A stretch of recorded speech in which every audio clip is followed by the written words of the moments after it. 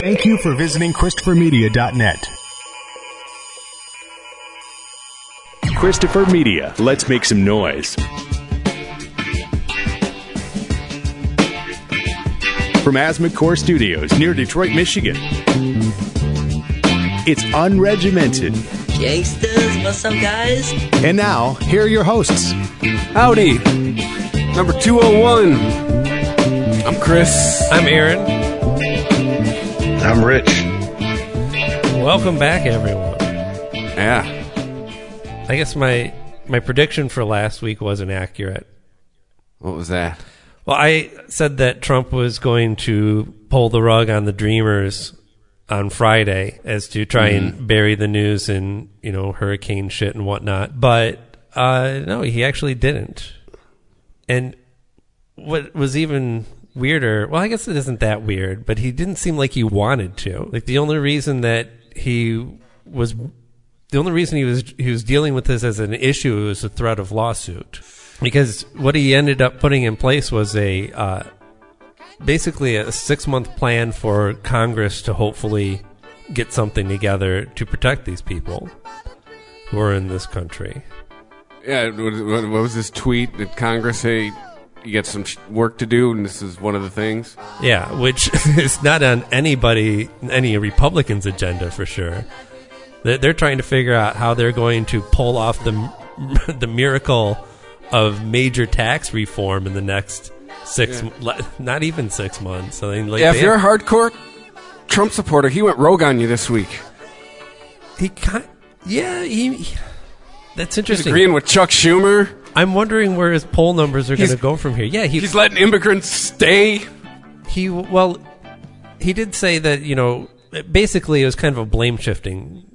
Because with the understanding of his ass was on the line because he didn't, well, not his ass is on the line, but he really needs all the support he can get right now. And having Republican senators and representatives sue him over this is not a good look right now. He needs those guys' support. So, but he was able to shift it onto Congress and say, well, this is in your hands. If you don't do anything about this in the next 6 months, then it's just going to go away. So basically, making him the fall guy. Like, hey, it's going away. Figure it out. Right. So he was saying nice things about Chuck Schumer and Nancy Pelosi. And somewhere a liberal exploded. Right. Somewhere on the Berkeley campus, somebody had a heart attack and died. It seemed like he was being nicer to Schumer and Pelosi than he was just about any Republican that I can think of recently. Was he spotted at all this week in a goatee? This is the evil twin. Bizarro Trump. Yeah, the good twin. This is we had the evil twin. It would still have the goatee. Even though it would be good. So, well, I don't know. Do you guys want to talk about what's the program called? The Dreamers. DACA. I keep wanting to call it DARPA. I'm like, no, that's something completely different. Because I'm trumped out, quite honestly. But I do think it sucks that, these kids were brought over here by their parents. They didn't have a choice in the matter, really. Like, why do they got to pay for the sins of their parents? Just fucking give them Social Security number, start taking their tax money. And I don't understand what the Republicans' hard on for the Dreamers is, because what's the harm here? They bring their families over here. That's kind of the point, dipshit. I think it was Sessions, if I'm not mistaken, that was talking about how there's it was over 2,000 of the Dreamers, as they are referred to, the people who were brought here as kids illegally and they didn't have any free will of their own to come illegally into the country. So it's kind of a forgiveness for them. But so according to, I believe, again, it was Sessions, but there were 2,000 of these Dreamers that had some sort of criminal record. And this idea of what consists of a criminal record tends to shift depending on who you're talking about, though. And this could be some, kid getting pulled over with a dime bag of weed or something stupid, doing normal shit that teenage kids do. They're being American kids, and sometimes they're getting into trouble. But if you do the math on it, so there's an estimated 800,000 dreamers in the country, and 2,000 of them have criminal records. That is 0.2%. 0.2% of the dreamers have a criminal record, which is probably a way higher average than your typical American citizen. Wow, wait a minute. So, see, the excuse me, the propaganda I've been seeing, and I don't mean that in a negative light. I'm just saying it's propaganda, and it's just what it is. It's pushing an agenda. The word propaganda's gotten a bad rap. Well, once Hitler had a minister of propaganda, it kind of went downhill from there. Probably where it started to go down. It's kind of like the Charlie Chaplin mustache. Hitler ruined it for everybody. Right. But no, the Will Donnelly tweeted out, and I'm not sure who Will Donnelly is, but somehow he's connected to U.S. Democratic Socialists, et cetera, Page Party, and all that stuff. He said the average DACA recipient is 26 and came to the U.S. at age 6. 91% are employed. 100% have no criminal record. They pay $500 to renew every 2 years. Right. So that equals $800 million. But if it's 100% have no criminal record, and he titled his tweet "Facts Do Matter," well, that's kind of an issue right there. And I don't see how it could be 100%. You're telling me that not a single one of the... What are words you're always supposed to avoid? Always and never. 100% falls in the category of always or never. Yeah, right, because it can be used to negate your whole argument. You find one wrong fact and you're like, well, how can you trust anything this person has to say? Exactly. And I mean, when you title your tweet "Facts Do Matter," and then you state a flat out, I won't say lie, I'll say incorrect fact. I don't know if he made this. He could have pulled it out of his ass. He could have read it somewhere else, and he's just passing on bad info, whatever. But yeah, I mean, that makes you look kind of bad. Because I'm going to be honest with you, I had no idea about any of this before all this shit come up, so I had to do a little bit of digging in it. And it seemed to me that most of these people that fall under this act are in tech jobs. Well, at least a lot of them are. That's the thing, I think it's not like these are landscapers and shit. You know what I'm saying? I mean, this isn't the people that are crossing the border, bringing drugs and rape with them and all that shit that Trump said. Right. Which even that isn't true. But So, well, obviously, what's the deal? If Trump, he ran partially on rescinding DACA. That was one of his. I don't know if it was a platform issue because he said so much shit during the campaign. Exactly. But he definitely said that, and basically anything that Obama did, you could just go down the list of all of Obama's accomplishments, and he ran on undoing all of that. And that's his only real concern still. But when it came to this issue, Donald had a little bit of heart. And it's a tiny black heart. It's almost like the Grinch's heart. It's tiny and yellow around it. I think what happened here is this was an issue that like hardcore GOP Republicans were used to using as a wedge and never really looked at it from just a humanist point of view. And I don't want to give him too much credit here, but I think honestly that Trump did.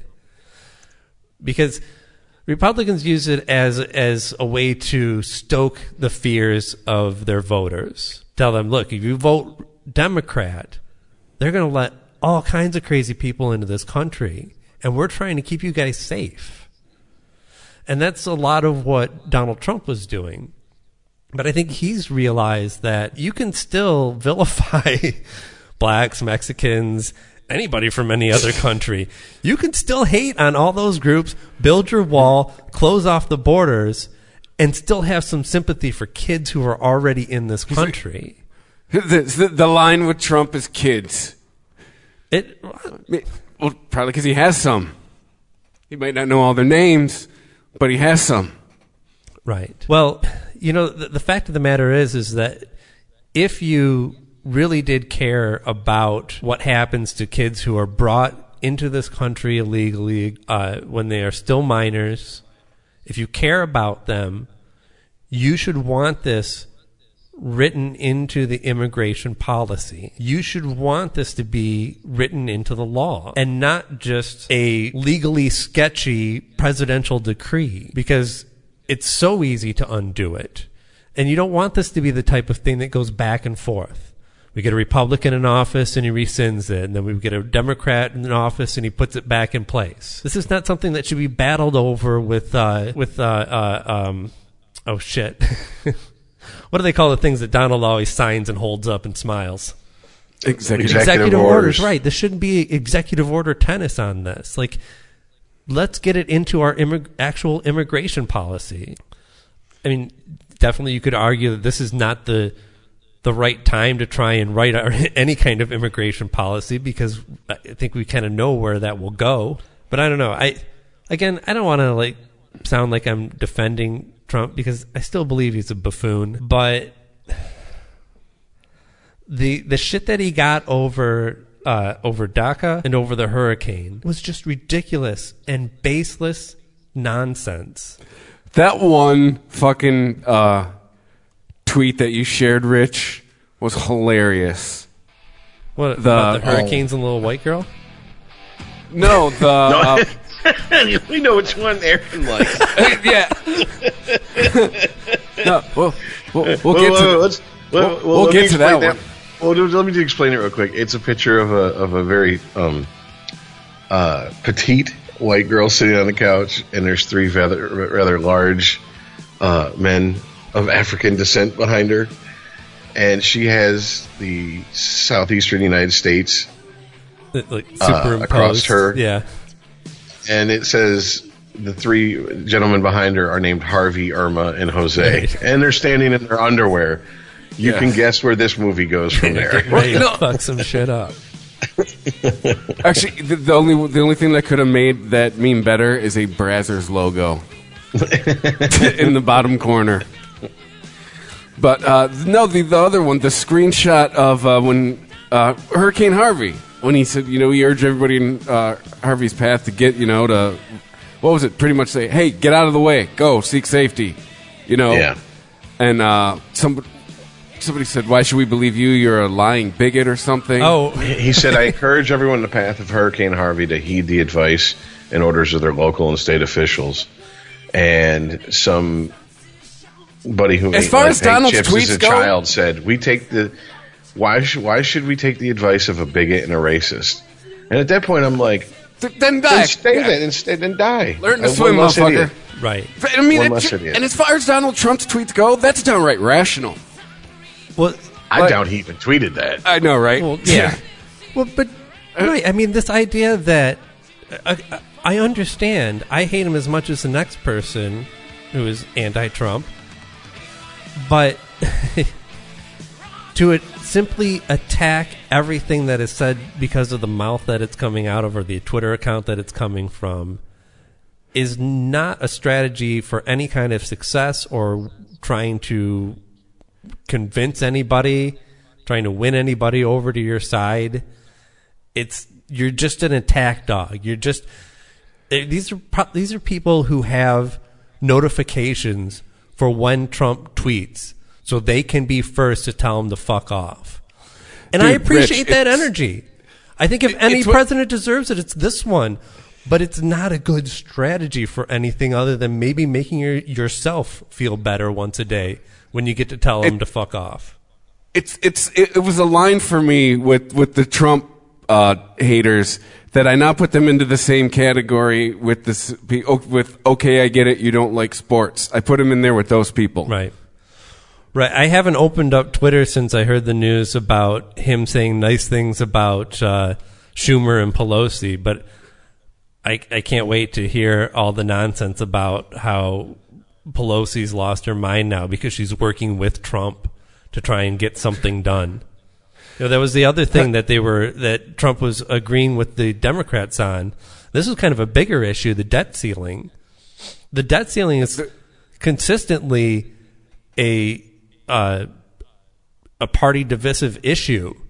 It's Republicans want to see the debt ceiling stay the same or more likely lower, whereas Democrats realize that sometimes you have to accrue more debt to get the things that you want to get done in your country. Now, well, he's a businessman. He should get that. Fuck yeah, that's why he's with him. He's like, hey, sometimes you're going to have to... His whole business is based on accruing debt. Yes. That's why he doesn't want anyone to see how most of his properties and businesses are underwater. That's why he doesn't want people to see his tax returns, not because Russia's going to be all over may literally be after this weekend. Right, yeah. Right. So... I think there's liberals on Instagram with guns in their mouths finding out that Trump, agreed with Pelosi, supported her. Kind of turns their whole world upside down. Yeah. Well, that's the thing. Like, anybody who even partially agrees with Trump on anything is going to be criticized. It's because we're all or nothing, baby. That's how we are now. Well, I'm not... It's how it is now. Well, look, this is a mistake the Republicans made. They fought everything that Obama did for 8 years tooth and nail, even when he was right, even when he was doing things that if it was a white president, they would have found consensus on. And it didn't necessarily do them any favors. I mean, certainly they have the majority and they have the presidency. There's no arguing that. But what they're doing with it is absolutely fucking nothing because they spent all their time basing everything off of not Obama. Real quick, I just want to ask a question about what you said just now. Do you honestly believe it was due to Obama's race that they were so hard on him? Like, I'm talking Republicans as a whole, and I'm talking Republican politicians, not Republicans who are out of the political system, like private citizens. No. Maybe some of them. I think that it was that Obama was a Democrat first and he was also black. Because it's not like they would have agreed with a lot of things that a lot of Obama's policies if he was white. It's the way that they disagreed that showed their racism. Well, the reason I ask is because I did hear a fairly convincing case that I forget this guy's name every time. I know that I know he used to be employed at InfoWars. He's a British guy. He's got 3 names. I cannot remember his name. Saved my life. Anyways, about people attacking Trump, et cetera, and the right is claiming, oh, we've never had a president be attacked like this, blah, blah, blah. And then he said the left said the same thing about Obama. He goes, can I point out 2 presidents who got it way worse than Trump has so far and Obama did in 8 years? Clinton, Nixon. Both were impeached. One had to resign. And the other was an 8-year witch hunt to get him out of office. Right. And he goes, and if you want to go back further, JFK got his head blown off. Usually people that kill somebody don't do it because they agree with them. So conspiracy theories aside, if it happened like we're taught in the history books, obviously it wasn't because fucking Lee Harvey Oswald was a supporter of Kennedy and loved the man. So, I mean, it's like, like I get it, and I kind of, it made me question. It's like, is this now we're looking? If you support a president, do we look for anything to be like okay, Trump supporters, which I can't imagine being. I'm just going to have to take a guess at. Like, oh, you don't like him because he's a political outsider, because he shoots from the hip, because he's not polished, he's not a fucking teleprompter president. Right. Those type things. If you support Obama, it's because he's black. It's because, you can't stand it. It's shaking up the system. Okay, well, what about Bush? Well, Bush was an idiot, blah, blah, blah. Clinton. Well, Clinton's a rapist. I mean, all these things are, basically, if going back to let's just start with Clinton. They flat out called him a rapist constantly in his time in office. Right. They called Bush a flat out war criminal.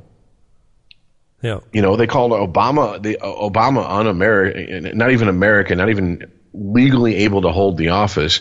And at best, I would say the best criticism that goes light on Trump is that he's unhinged. At worst, he is a dictator in waiting. So I just, all the criticism towards Trump and anything he says is stupid. Yes, it is dumb. I don't care who you are. You will make a right decision even if you stumble into it a few times in your life, no matter if you're a complete fuck up and horrible human being. Right, but that was kind of the point that I was getting to, though, was that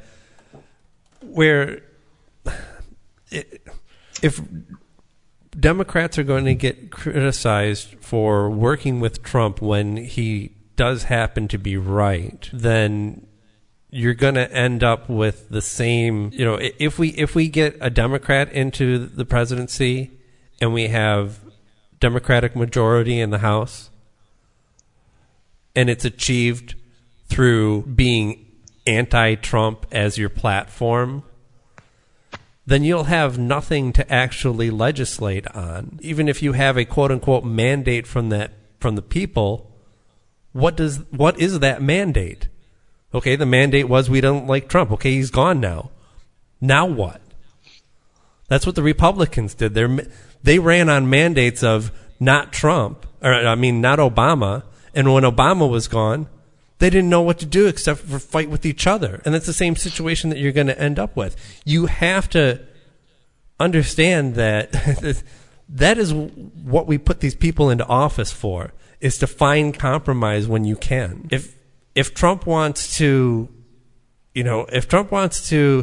actually do something positive and the Democrats want to work with him on it, I think that we should praise him, honestly, because we know that Trump is kind of easily controlled with praise.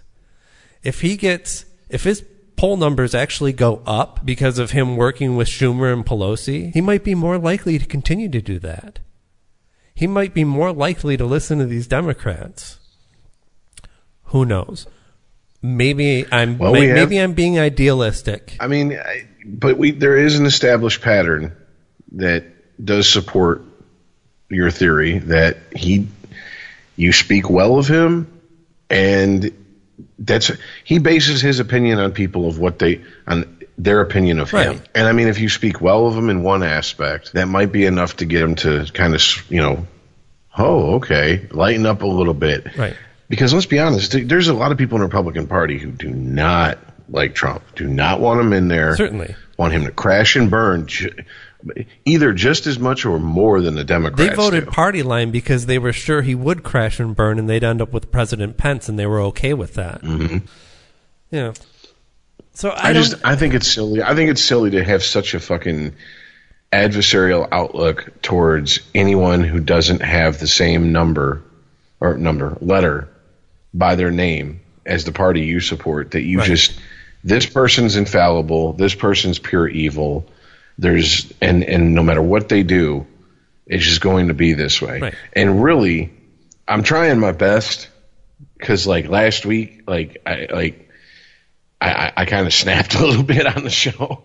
I'm really trying my best to realize that these are just the vocal minorities that are like that. Right.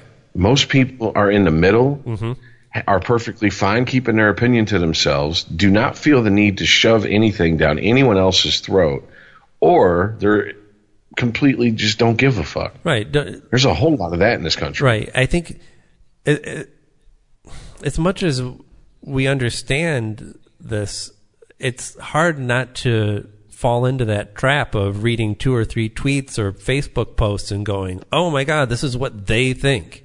This is what this whole group of people are saying. No, these are douchebags with megaphones. That's all. They're just shouting out at other people. Even some of the Facebook pages and groups that I've seen some of the more insane stuff come from. I look at the membership, and for Facebook, it's impressive. I mean, right. It's 45,000 people, but 45,000 people in this country, it's a drop in the bucket. Right. And and these are 45,000 who either joined the group out of morbid curiosity to see what was being said, which is kind of what I've done with a lot of them, or super motivated. Because most people are just like, fuck that. I'm not going to go into that group. That group's going to be a clusterfuck. Yeah. Or a bot. Yes. There's that also. Well, yeah. There's also the fact that, most things, especially when it comes to Twitter is designed to be dashed off thoughts. Oh, I thought of this. I'll type it into my phone real quick and everybody can read it. I mean, are there people who sit down and go through, do a whole thread and talk about shit that is, well researched and knowledgeable and actually interesting? Yeah, it does happen, but that's like 1%. Most of this is like, I saw something on TV and I'm mad, so I'm going to tweet about it. And that's fine. Somebody says, here's a good reason for impeaching Trump, and I go, yeah, I agree with you. But a representative says, here's why we need to start impeachment process for Trump. I'm like, what the fuck are you doing? If it comes to that, I hope that you have the balls to stand up then and say, we need to impeach this president. If it comes to us finding evidence of a crime, or if it just becomes so corrosive that there's no point in even having him there. I mean, that was why Nixon left office. It wasn't because everybody else wanted him gone. It's because Republicans understood that with him in office, they will never get anything done, and probably end up losing their jobs if they support him. Well, okay, so the hurricane's another perfect example of this. Is Trump an idiot? Yes. Does he know how to load boxes onto a truck? Clearly not, but who the fuck thought he would? I mean, you think this is a man who has ever... He doesn't even roll up his sleeves for photo ops. Rich guys pay people to put boxes on trucks. Obama and Bush and Clinton, they all knew that when they had to do a photo op out with the people, when some shit went down, they literally rolled up their sleeves. Because that was the sign of, I'm here to get shit done. Let's work. I'm just like you. Right. I roll my sleeves up. It was complete bullshit. But look, I mean... Well, especially after Bush 1 couldn't tell you how much a gallon of milk cost when he went to the supermarket. Right. That was pretty... I rolled my sleeves up on my $1,000 shirt just like everybody else. So it's the equivalent of Nino Brown giving out turkeys at Thanksgiving. Right. But the idea that I don't know, it was just interesting to me the way the hurricane was politicized, because I mean, sure, you can make fun of people who are climate change deniers, and you can certainly with accuracy criticize Trump for having no concern over the environment, certainly in his policies. But I don't understand what your major point is here, because unless you think that what Trump has done in the last 7 months has caused this hurricane to be bigger than it should have been, that's you're insane. Yeah. I mean, please don't have children. Right. So, is it just Trump, or are you going to criticize every president that came before him about not doing anything about climate change? Yeah. I mean, we've been talking this shit since the 70s, and nobody's really done anything about it. We've in fact made the cars bigger to use more gasoline and more oil. Pulling out of the Paris Accord was a big mistake. And not just because of what the U.S. could possibly do to turn the tide of climate change in the world, but also just for our political standing in the world, for our ability to work with other nations. But it didn't cause Hurricane Irma. Hurricanes aren't a new thing. Well, it didn't cause anything. I mean, it's not really provable whether this hurricane or that hurricane would be bigger or smaller if we did different things with controlling emissions or what have you. And I understand if that's your issue, but I think it's the same group of people that no matter what happens, Trump is going to be at fault for it. Well, it's not just the people who want to blame Trump. It's the opportunists come out of the woodwork to attach some sort of significance from the hurricane to their pet issue. Right. The hardcore Christians that I am friends with, a whole lot posted about the eclipse happened and then the hurricane happened. Read this passage in the Bible and it was predicted and it's prophecy. And then there's the, what we all know how we all feel about that. And then there's and then there's, of course, the Trump people, oh, nice job for, still deny climate change. And there's the climate change people who I think have the most probably legitimate beef, or not beef, but connection, which is, is anybody taking a look at the fact that we not only have a hurricane that slammed into fucking Texas, but we now have a hurricane heading towards Puerto Rico, Cuba, and South Florida, the size of Texas, plus a third one coming. Like, this is unprecedented. Right, while the other side of the country's on fire. Yeah, I mean, this is unprecedented in recorded history of this country. And, yes, I do believe in climate change. I'm sorry, I put my trust in science over a book that was written supposedly 2,000 years ago or more, depending on if you're pulling from the Jewish book of fairy tales or the revised book of Jewish fairy tales. And I mean, I'm not blaming it. And then, the flat earthers come out. That one was good. I'm not even going to give them the fucking satisfaction of mentioning the theories that I heard about that. But I mean, like I said, it's just opportunists coming out and they're like, oh, this is something I can attach to my pet issue. Like, right. I'm really surprised that I haven't seen, like, the anti-vaxxers come out and say, see? This is what happens when you vaccinate your kids. Hurricanes, It's like... And it's really all it is. I mean, if we want to get down to what we can prove to the best of our ability is that it's really bad luck in the weather patterns mixed with we've been pumping shit into the fucking air on this planet for 200 plus years now that has accelerated the change in climate that would normally happen. And this is the end result of it. As humans, we've been doing this. We've been doing the same thing, and it just keeps upping in scale, right? We gather together and form a society, and we have a lake nearby, and we all shit in it, right? And then everybody gets sick, and half the population dies, and we go, what the fuck's going on? And we're like, oh, it's because we're shitting in our water supply. Okay. Well, we learned to grow up and say, let's not shit directly into our water supply.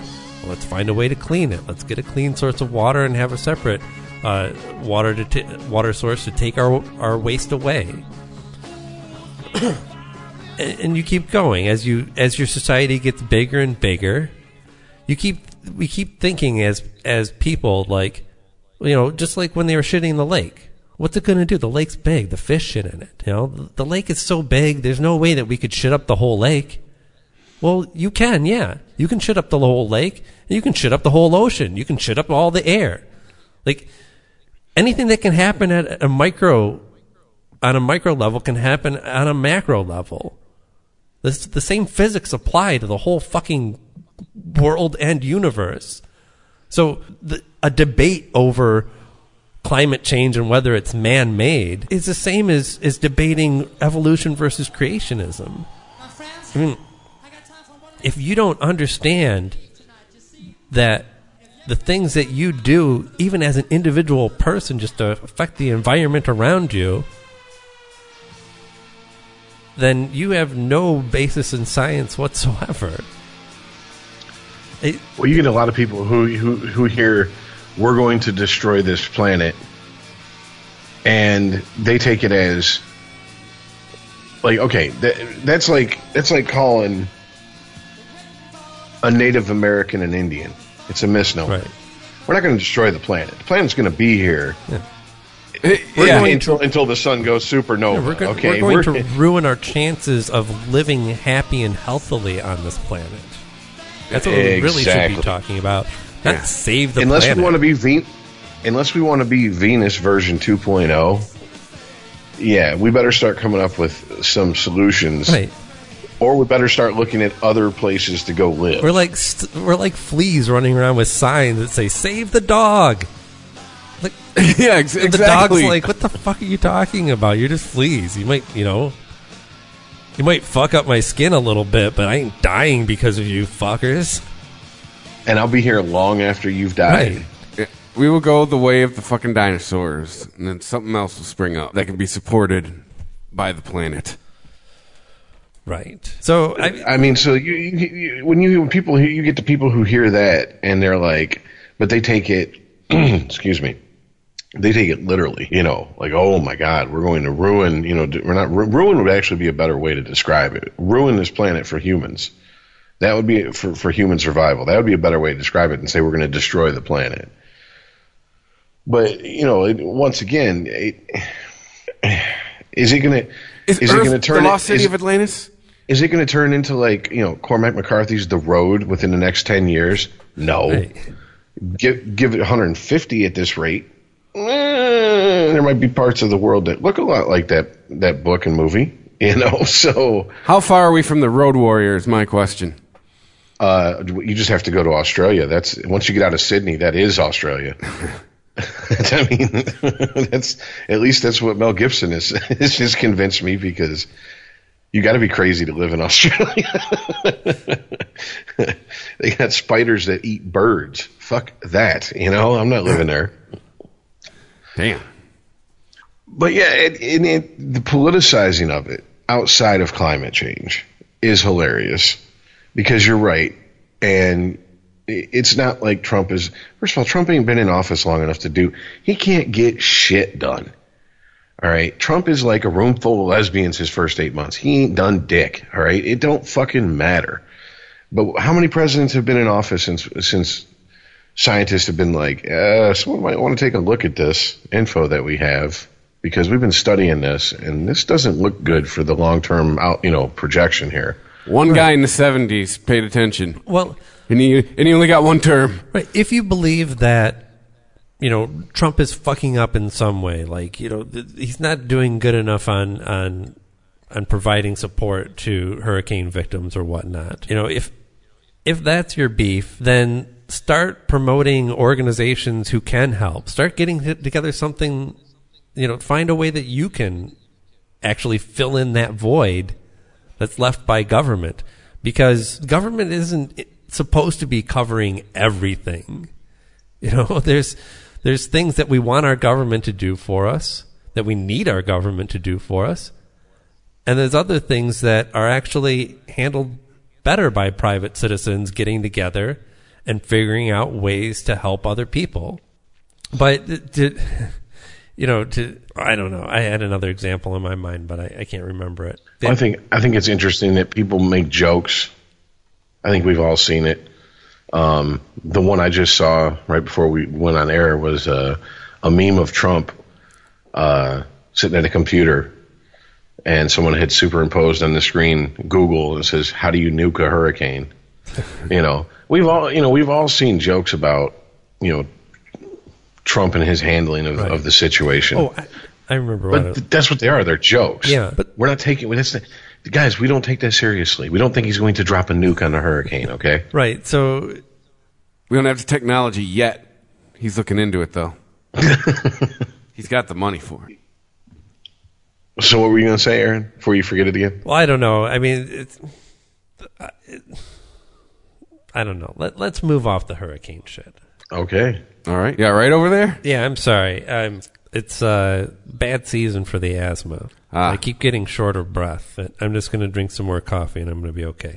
Right on. Not trying to be a smart ass, but is that literally how that works? Like caffeine helps? Oh, yeah. Well, cigarettes will help too. Any kind of stimulant will kind of break shit up. Yeah, you have to realize that by you saying cigarettes would help with your asthma, that sounds counterintuitive as fuck. Well, long term, no.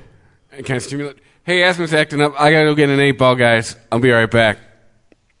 No, don't say that. I have friends that might start doing that. All of a sudden, they got the worst case of asthma ever. It's my medicine. Asthma's acting up. It's at least a teener's worth. It's medicinal cocaine. Well, what other disasters are going on in the world? The movie industry. That's it. Oh, yeah. I read some of that article about who was it that was quoted as blaming Rotten Tomatoes for the poor box office turnout. Some fool. Like, oh God. Regardless, it doesn't matter. The guy's an idiot. I mean, like these have not been great movies that have come out this summer. I mean, no. And word of mouth spreads like it is fucking. I mean, I can't even think of something to compare it to as far as how quick it spreads now, like because wildfire? of technology. Like wildfires in the Northwest? Yeah. Topical. Well, I think that's it too. I mean, if you're going to blame Rotten Tomatoes, are you going to blame all the people too? Are you going to just start going after individuals who are talking shit about your movies on social media? You're going to get all Jay and Silent Bob, hunt every person down, go door to door. I mean, did you say Jay and Silent Bob are fucking clown shoes? Fuck them and their stupid asses. Yeah. Are you Magnolia fan? Yeah. Yeah. Sorry.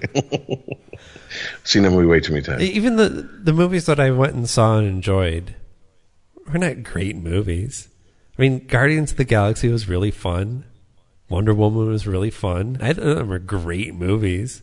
Neither of them are going to be like, I'm going to watch this once a year as a tradition as this movie is so amazing. And there's plenty of movies that I've seen numerous times because I think they are great films. And yeah, okay, so a great film maybe only comes around, on the rare occasion. You're not going to get a summer, huge movie that everybody goes to see each summer. But it's interesting that there's criticism of the movie industry, and then there's criticism of superhero movies within the movie industry. And I'm like, are you kidding? Like, superhero movies are the only thing propping up your fucking ridiculous industry. All these, like, directors and actors that are talking about how they would never do this, and this is what's wrong with the movie industry, and this is why decent pictures have less of a chance of being made. Like, a rising tide raises all ships, right? Isn't that what they say? And if you have a healthy industry that produces great pieces of art that challenge people, that make them want to go see the movie over and over again and recommend it to their friends, then you'll just have this built-in system of customers that are consistently going to the movies because they want to be part of that. They want to see what's going to be the next crazy movie. What's going to be the next one that the next movie that's like super interesting or challenging even, or just deeply emotional. And if you're only concerned about, well, we know based on this formula with these actors in it and this director and these beats all based around 3 acts that all resolves nicely, we know that we can expect to make this much money off of it. If that's how you're making movies, well, yeah, it doesn't matter how many flashy superhero costumes or big explosions or crazy effects or weird twists you can put in there, people are eventually going to see through it. But the irony is that the movie studios may not be made. Okay, how do I put this? There's less chances taken in Hollywood, right. But because there's less chances taken in Hollywood, there's less chance of that $5 million indie movie being a breakout, make 30, 40 million, and kicks off a feeding frenzy at all the smaller, Sundance, whatever the fuck, smaller indie movie festivals. So they're not looking for the hot new thing. The new thing is you got these directors who put out small, almost, I won't say self-finance because that's like Clerks and Slackers. I mean, that's like people taking out as much credit as the credit card companies will let them do and making a movie and rolling the dice. But I mean, it's, very, very, small amount of investors without any big investors making movies. They get a lot of buzz. It becomes a hit.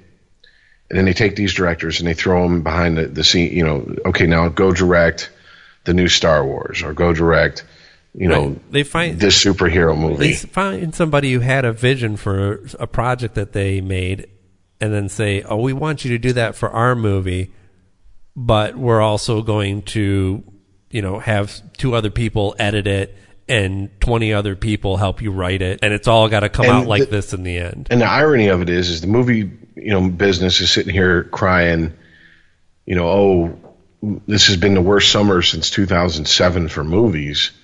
Yet they're making more profits than they did on their bottom line than they did in 2007 because they're taking less chances.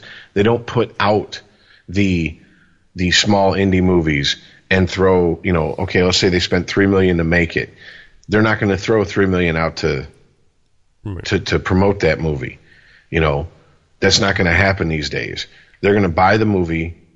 They're going to try to get some buzz going on the internet. They're going to let it get cult status, release it in a small amount of theaters, and then if it takes off, then okay, we can do a wider release. And then really the middle of the pack movies are gone. It's either movies that cost almost nothing for studios to buy and release or movies that are costing $150 million plus. There's no $30 to $60 million movies that are made that are where's the big romantic comedy this summer? Well, I mean, it's not even romantic comedy. It's more just along the lines of like. No, I know, but I think that's a good example of that. Well, I guess the Judd Apatow would be considered like a romantic comedy. Like, yeah, okay. Yeah, like them type of movies. Movies, maybe 30 million is too much. Maybe wasn't more it like, the Big Sick? Right. 10 and 20, 30 million. Yeah, but this is where that movie had. Okay, that movie was playing on a fish out of water, guess who's coming to dinner in reverse. Right. It was, we're going to follow the, was he Pakistani in that movie? Yeah. Was he? Okay, we're going to follow the Pakistani lead and his family, and he's going to date a white girl and bring a white girl home, and that's going to send the family in uproars, and comedic hijinks are going to ensue. Which isn't, look, it could be a great popcorn, couple beers, laugh with your buddies, quote it, a couple years from now movie. It's no risk though, certainly not in this political climate. No, exactly. I mean, it's like, ho hum. Look at entertainment industry, not industries, but entertainment companies that have succeeded at the same time we've seen the box office numbers decline. Namely Netflix, AMC. There's others. If you're streaming right now, you're minting your own money. I mean, well, just with those 2 examples right there, Netflix and AMC, they have consistently taken chances. Are all AMC and Netflix shows like total winners? No, but look, AMC took. I think people forget how much of a risk Walking Dead was. They did a zombie TV show, and they did it like it was They produced it like it was a big budget movie. And if you think about it, they did it when nobody gave a shit. Because what? Shaun of the Dead came out in 2004, and that was pretty much between Shaun of the Dead and the remake of Dawn of the Dead. That they pretty much declared that's the end of the zombie craze. Right. It can't go any further. And it was 6-7 years later that The Walking Dead come out. Right. And everyone's like, why are they doing zombies this? are over. Yeah. Who's going to watch this? What the fuck? Like, a lot of people tuned in just to go, what the fuck is AMC thinking with this show? But I mean, if you look at the shows that released a couple years before it, they were big fucking risk. You had Mad Men. Right. And you had Breaking Bad. Right. I mean, yeah, Sopranos and Oz and The Wire had kind of set a precedent in pay TV, but this was still commercial television, and they're like, why would we want to watch a watered down version of what we could see on HBO and get the real gritty shit, And then, I mean, the same year that those two came out, you had Sons of Anarchy come out, which, I mean, it turned into a male soap opera, but the first couple seasons were actually pretty damn good. It gave you some insight into a world that most people have no idea about. And the one thing all these shows have in common, it played up the anti-hero angle that really kind of started with Oz and really took off with The Sopranos. Right. And, I mean, movies play it safe.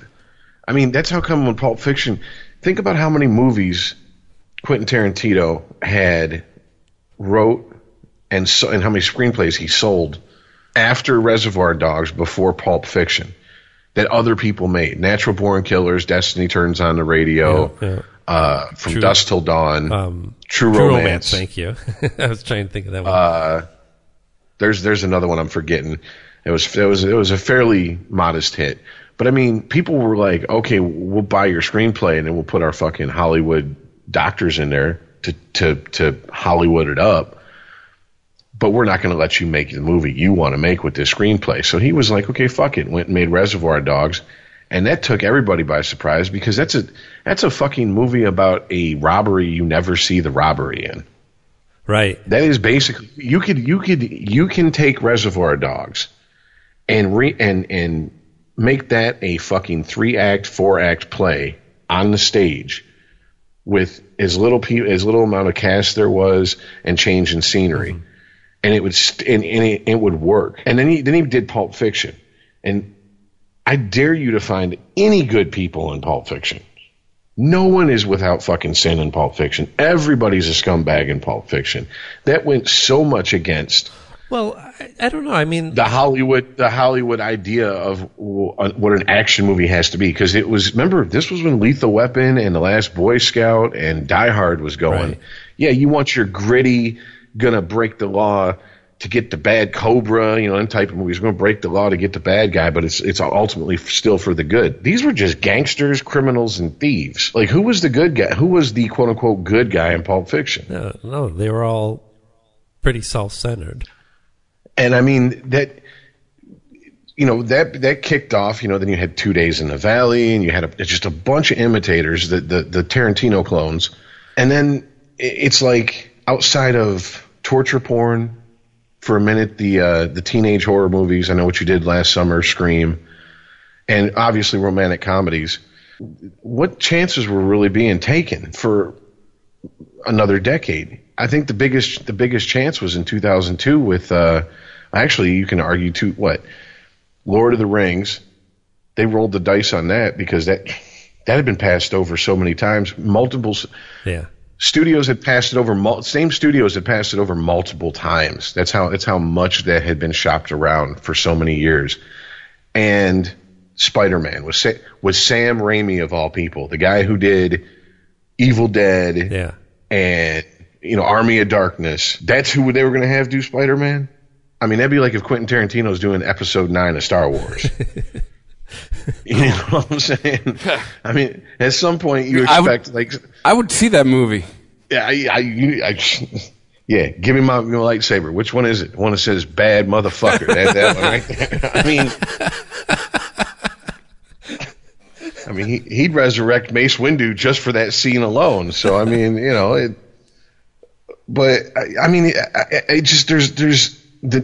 hate to say this because it sounds like I'm fucking pumping my generation, the tail end of Generation X up. I really don't mean to. I really feel this is the truth. I feel like there was a shift in Hollywood from movies being the cutting edge. Because in the 70s, if you go back and look at like Dog Day Afternoon, Serpico, Deer Hunter. Yeah. That's where Godfather. your cutting edge of any visual entertainment was. That people were pushing boundaries of what you could do in a movie and the type of stories that you can tell, and even the type of people that you would feature as the lead in your movie. But I think two things happened near the end of that decade that kind of set us up for the 80s. You had Rocky. Okay. Which was, the classic underdog story. Right. And then they turned it into a franchise.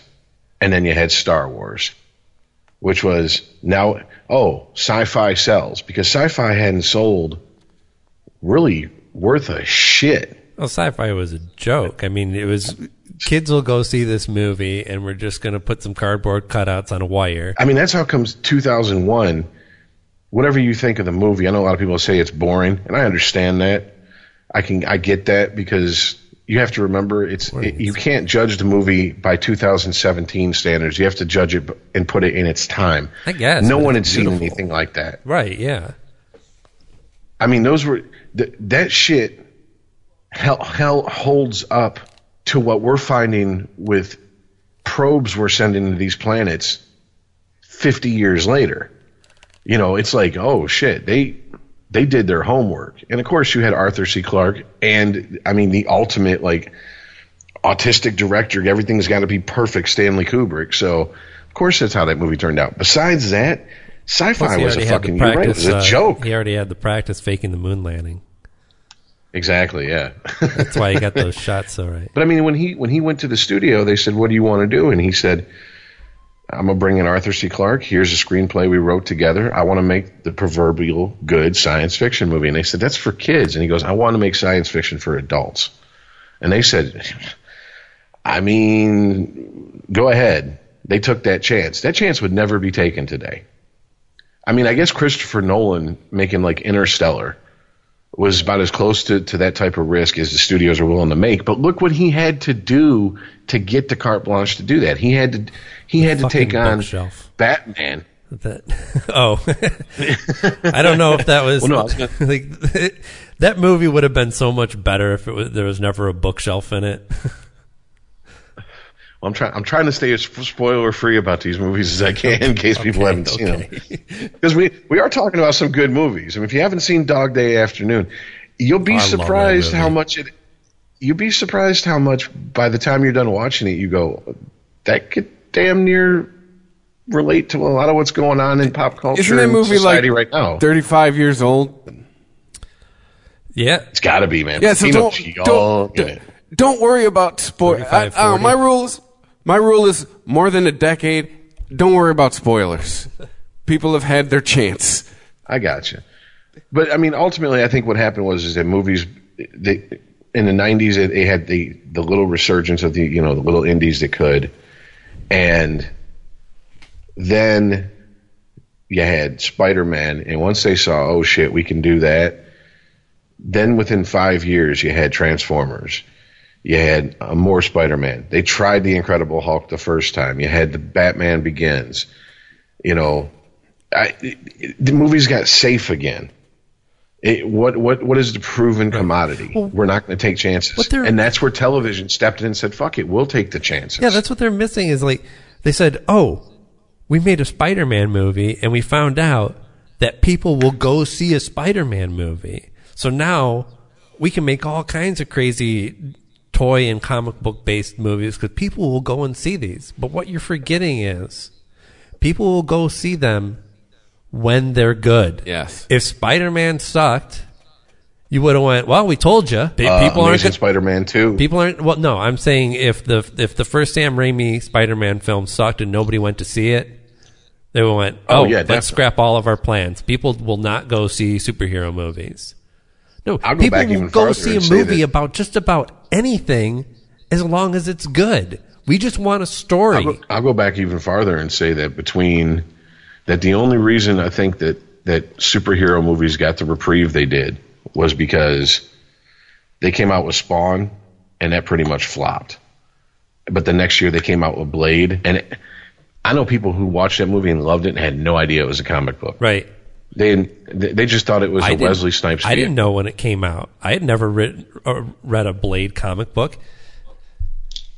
I mean, Blade was created in the 70s, I believe. Didn't have a whole lot of action in Marvel Comics during the 80s.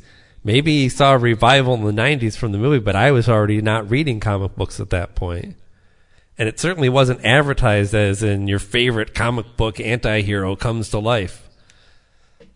Definitely not. Because they were trying to distance themselves from anything comic book-like after the fucking turd that was Spawn. Because if you remember, when Spawn come out in the movie theaters, it was the same summer Spawn come out in the animated series. Yeah. And the bitch of it is, if you're a real Spawn fan, you know the animated series just absolutely butt-fucked that movie into oblivion, because the animated series was amazing compared to that piece of shit movie, except for John Leguizamo. I think, I'm sorry, when he farts and Blade looks at him and he goes, every time someone farts, a demon gets its horns. I laughed my ass off. I was like, he's perfect for the role of a fucking dirty, filthy clown who's actually a demon hiding underneath this, the clown makeup. I don't know why John Leguizamo gets so much shit. I really like him. I understand that he's not like the most multifaceted actor out there, that he's fairly limited in the roles that he can play really well, but he does them so well. Who gives a fuck? He's a character actor. Because he killed Carlito Brigante. He's Benny Blanco from the Bronx. Everyone hated him after Carlito's Way. Right. Sean Penn got a reprieve. Benny Blanco did not. You don't get to kill Carlito Brigante. What are you talking about, man? He was going to go live with, what's her face, the redheaded pale chick who's kind of hot. He was going to go live with Penelope Ann Miller. He had it set. Oh, God. I need to watch that movie again. I love it. It is such a good, it really is such a good movie. But no, I mean, and I know I keep going back to it, but I just had this conversation with a friend of mine who's a huge Dark Tower fan, and I said, "Did you finally see the movie?" And he goes, "Yes." And I said, "What'd you think?" He goes, "I was bored and I didn't give a fuck about what was going on." I said, "Exactly." Yeah. I didn't care. I didn't have any connection to any of these characters, yet I had such a connection to the characters in the book, and we both said something that you'd have never heard 15 years ago. They should have turned that into a TV series instead. It'd have been so much better. Oh, right. Yeah, Well, it was unthinkable at the time that you could do that. That there was... definitely. I mean, maybe technology has a fair amount to do with the quality of television that we've seen.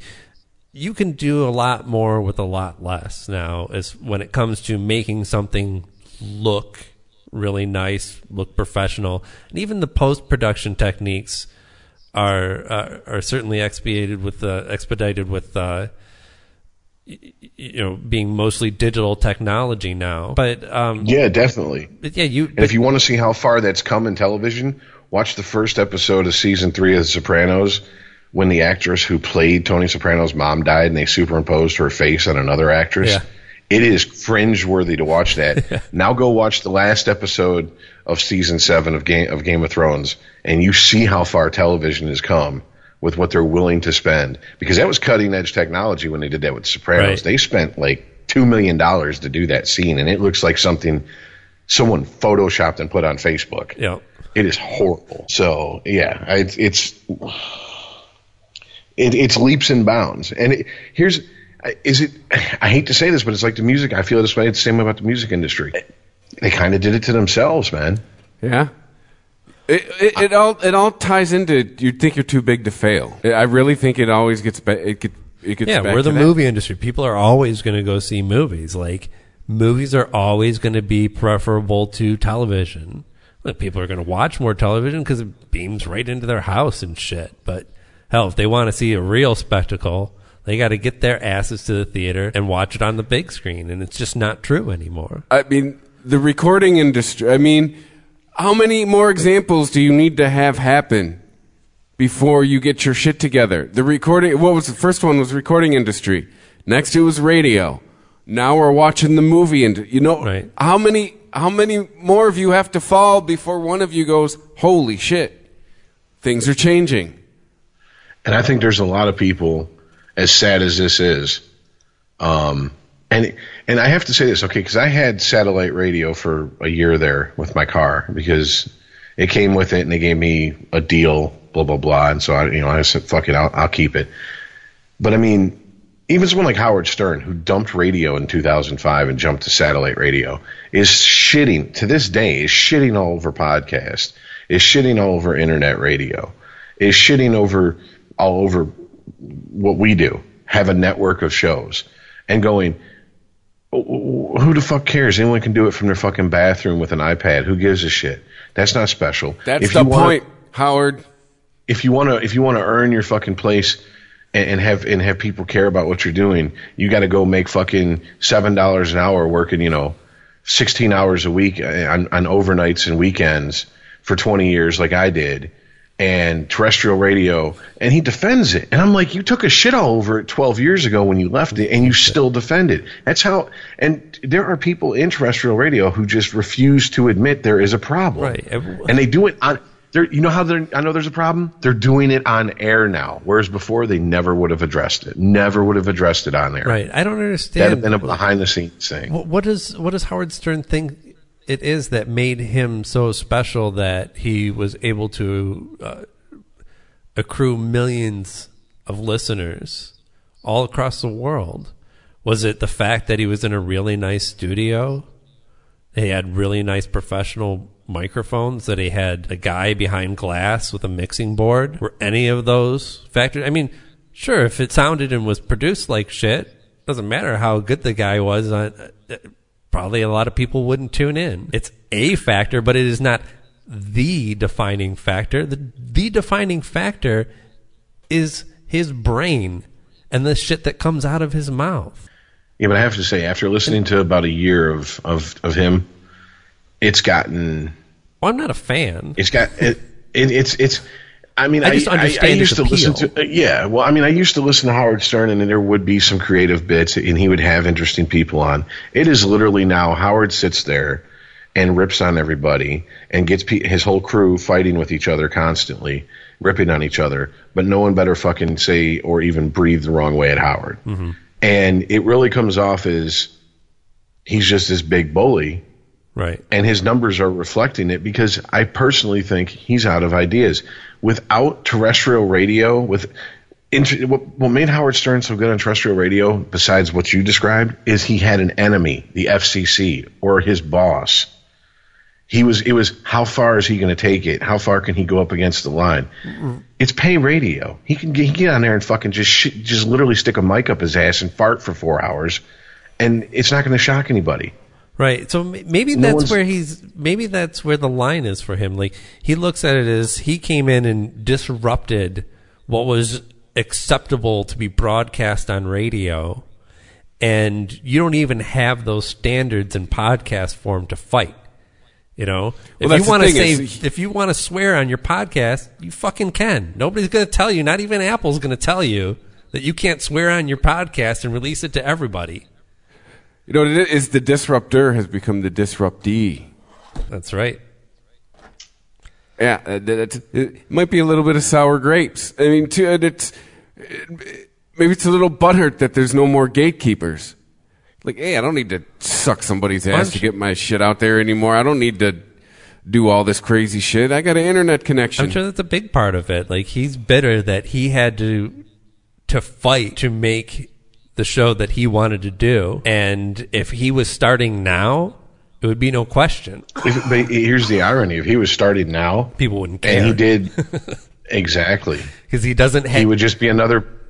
He'd just be another voice in the fucking millions who do it, and every day. Well, right, but I think that he would find if Howard Stern was starting now as a podcast, he would find a core audience. He would find those guys that love listening to his show every day, and he'd probably find enough to get sponsors and make a decent living, but he wouldn't take over the podcasting world. I meant on terrestrial radio. Oh, he would get lost in the shuffle. Oh, yeah. Oh, easily. Yeah. Well, because he signed for another 5 years, and he said that, and I think that was last year, and he said that's it. So he's got 4 years to go. The heir apparent at Sirius was Opie and Anthony. Well, 3 years ago, Anthony fucking shit all over that. So now it's Opie and Jim Norton and whoever else he has guest host. They're not going to keep the fucking subscribers they have. When Howard goes, the best thing that they can do is make sure to keep that Howard 101, which is basically a best of station from his very first show in D.C. till his show now. They play, that range of stuff. That's the best thing they can do to keep people subscribed who were there for Howard Stern and Howard Stern only. I mean, because there's I don't know how satellite radio has managed to survive this long. And I don't see how there's any future in it when everybody on their phone between two apps can stream just about any song and get just about any podcast for next to nothing. Well, here's the fucked up thing.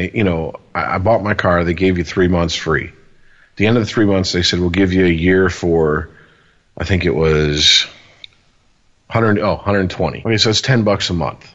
All right, that's not that bad. I'll try it for a year for that. Well, with a month to go, I get an email. If you'd like to re-up it, that offer no longer exists. It was over $200 a year to re-up it. I said, you got to be kidding me. $200 a year for something that I can only listen to in my car, or I have to be near a computer to stream? Have you seen what any of your competition is charging? It's from nothing to max $10. Have a business plan. Like, what are you thinking? And on top of that, even if there is a paywall on a podcast, usually once a show reaches a certain age, it goes over into the free department. You can check out older shows for free, or vice versa. A few of them are actually vice versa. Yeah. The new ones you get for free. If you want to access the archive, you got to pay $4 a month, whatever the fuck it is.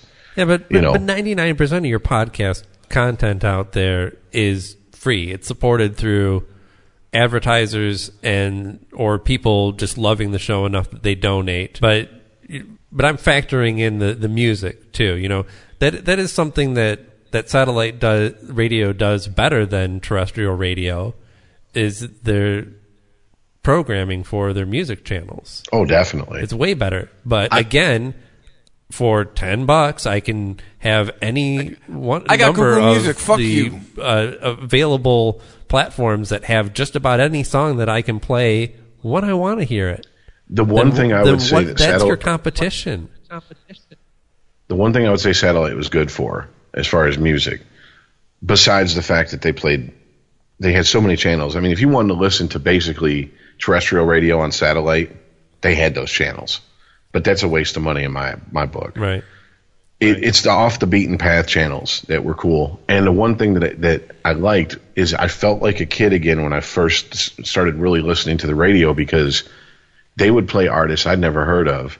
And for the first time, I'm getting in my car and I'm driving and I hear something come on I've never heard before. And I actually have to keep a pen and paper in my car so I can write it down as to who it is so I can remember to look them up later. Yeah. That's why I use my Shazam app a lot, just as a way to keep track. Even if I know like who the artist is, just to keep track of it and go, so and so's got a new album out. So I'll just go through my list of things that I've Shazammed every once in a while and just go add it to my collection in Google Music. I do that a lot listening to. The only music radio I ever really listen to is occasionally I'll scan through and maybe try and find, a decent David Bowie or Queen song on some classic rock radio station or something. Or I'll go to the Canadian radio stations and actually hear music that I have never heard before. I do have to say I'm glad I am closer to Ann Arbor now than I used to be, because Ann Arbor has a station that's really good. Oh, yeah. And there's also, depending on where I'm at and the time of day, there's also a college radio station that I'm not sure what college it is, because that's how infrequently I can pick it up, that plays stuff that I'm like, oh my God, who's this? And I have to actually go look it up. And I don't think I've done that with terrestrial radio in years. Fuck no. I don't think I've heard something terrestrial radio. Yeah, not anything beaming on the airwaves in the U.S. Yeah, not like, here in Detroit, the not on Riff, not on CS. Well, obviously CSX is classic rock, but you know what I'm saying? Like, no Riff, no. Even 89X used to be like that, and now it's just like it's Riff for younger people. The last time I called a radio station to be like, "What are you playing?" It was like 2002, and it was a Canadian station, 89X. Yeah. That's exactly. That's probably the last year that you played anything interesting. Yeah. What? Excuse me. Unless you listen at Sunday morning between 8 and 12 when they play all the stuff from the 80s and 90s that you didn't even hear on the 89X in the 80s and 90s. Well, see, now it's time warp. When I was in high school, it was like, all the older, like, punk, all that stuff. Now it's, it sounds like the radio in high school. Cool. But, every once in a while they'll throw in some good stuff that slips between the cracks. But I mean, I was just having this conversation with a friend of mine about radio who, Amber. We Chris and I and her all went to school together. I made the case that as far as radio and the music industry goes, I think the 90s was the last gasp of like, yep. The looking at the charts and seeing an eclectic group all lumped together in the top 40, 100, however, whatever number you want to look at. Because now it's the same people over and over and over. And if it's not the same people, it's the same producers and songwriters writing for different people, but they sound all the same. Like there's nothing, 92, you started off the year with Michael Jackson at number 1. And then, through that year you had Nirvana, Pearl Jam, and all the grunge guys. And then you started to have like electronic music creep in. The Manchester scene had pretty much died, but you had the remnants of it actually, getting play on the radio. You had basically Rap's coming out party that year, as far as, making it on, top 40 radio with the Chronic and all that. I mean, it's not that eclectic anymore. It's just not. You listen to you look at the charts and it's just, okay, pop, pop, pop. And you look at the songwriters and producers and it's all the same people. It's all manufactured. It's all handed to, okay, you're pretty enough and you got a decent enough voice that we can fix in the studio so we can make a star of you. Here's your material. Go out and do it. Right. That's why, when the occasional artist pops up that actually seems to have some talent and some passion for what they're doing, they do actually stand out. And even when they're not, like, okay, I kind of got into Lorde for a hot second because I saw her perform and I was like, wow, here's somebody who can actually sing without having to have auto-tune or some effects or lots of like people dancing and things blowing up around them to distract you from how untalented they are. But I mean, at the end of the day, nothing that Lorde made, I didn't go, oh, I need to listen to this like over and over again. It was just like, wow, that's interesting. Here's somebody who actually seems like an artist who gives a shit about what they're doing and is getting on the radio. Mm-hmm. And I mean, I don't know what the industry would do without Taylor Swift.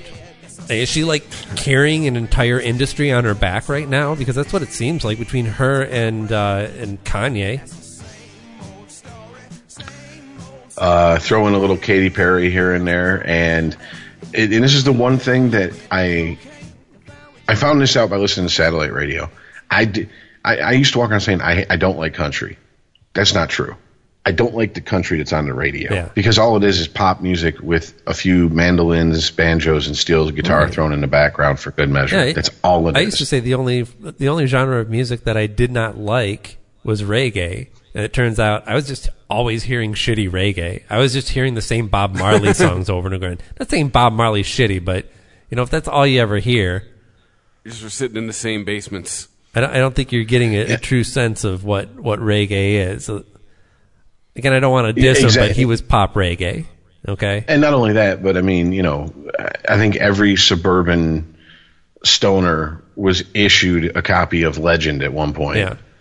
Because everyone I knew had either that cassette, CD, or poster, or a combination of the three in their room in the 90s.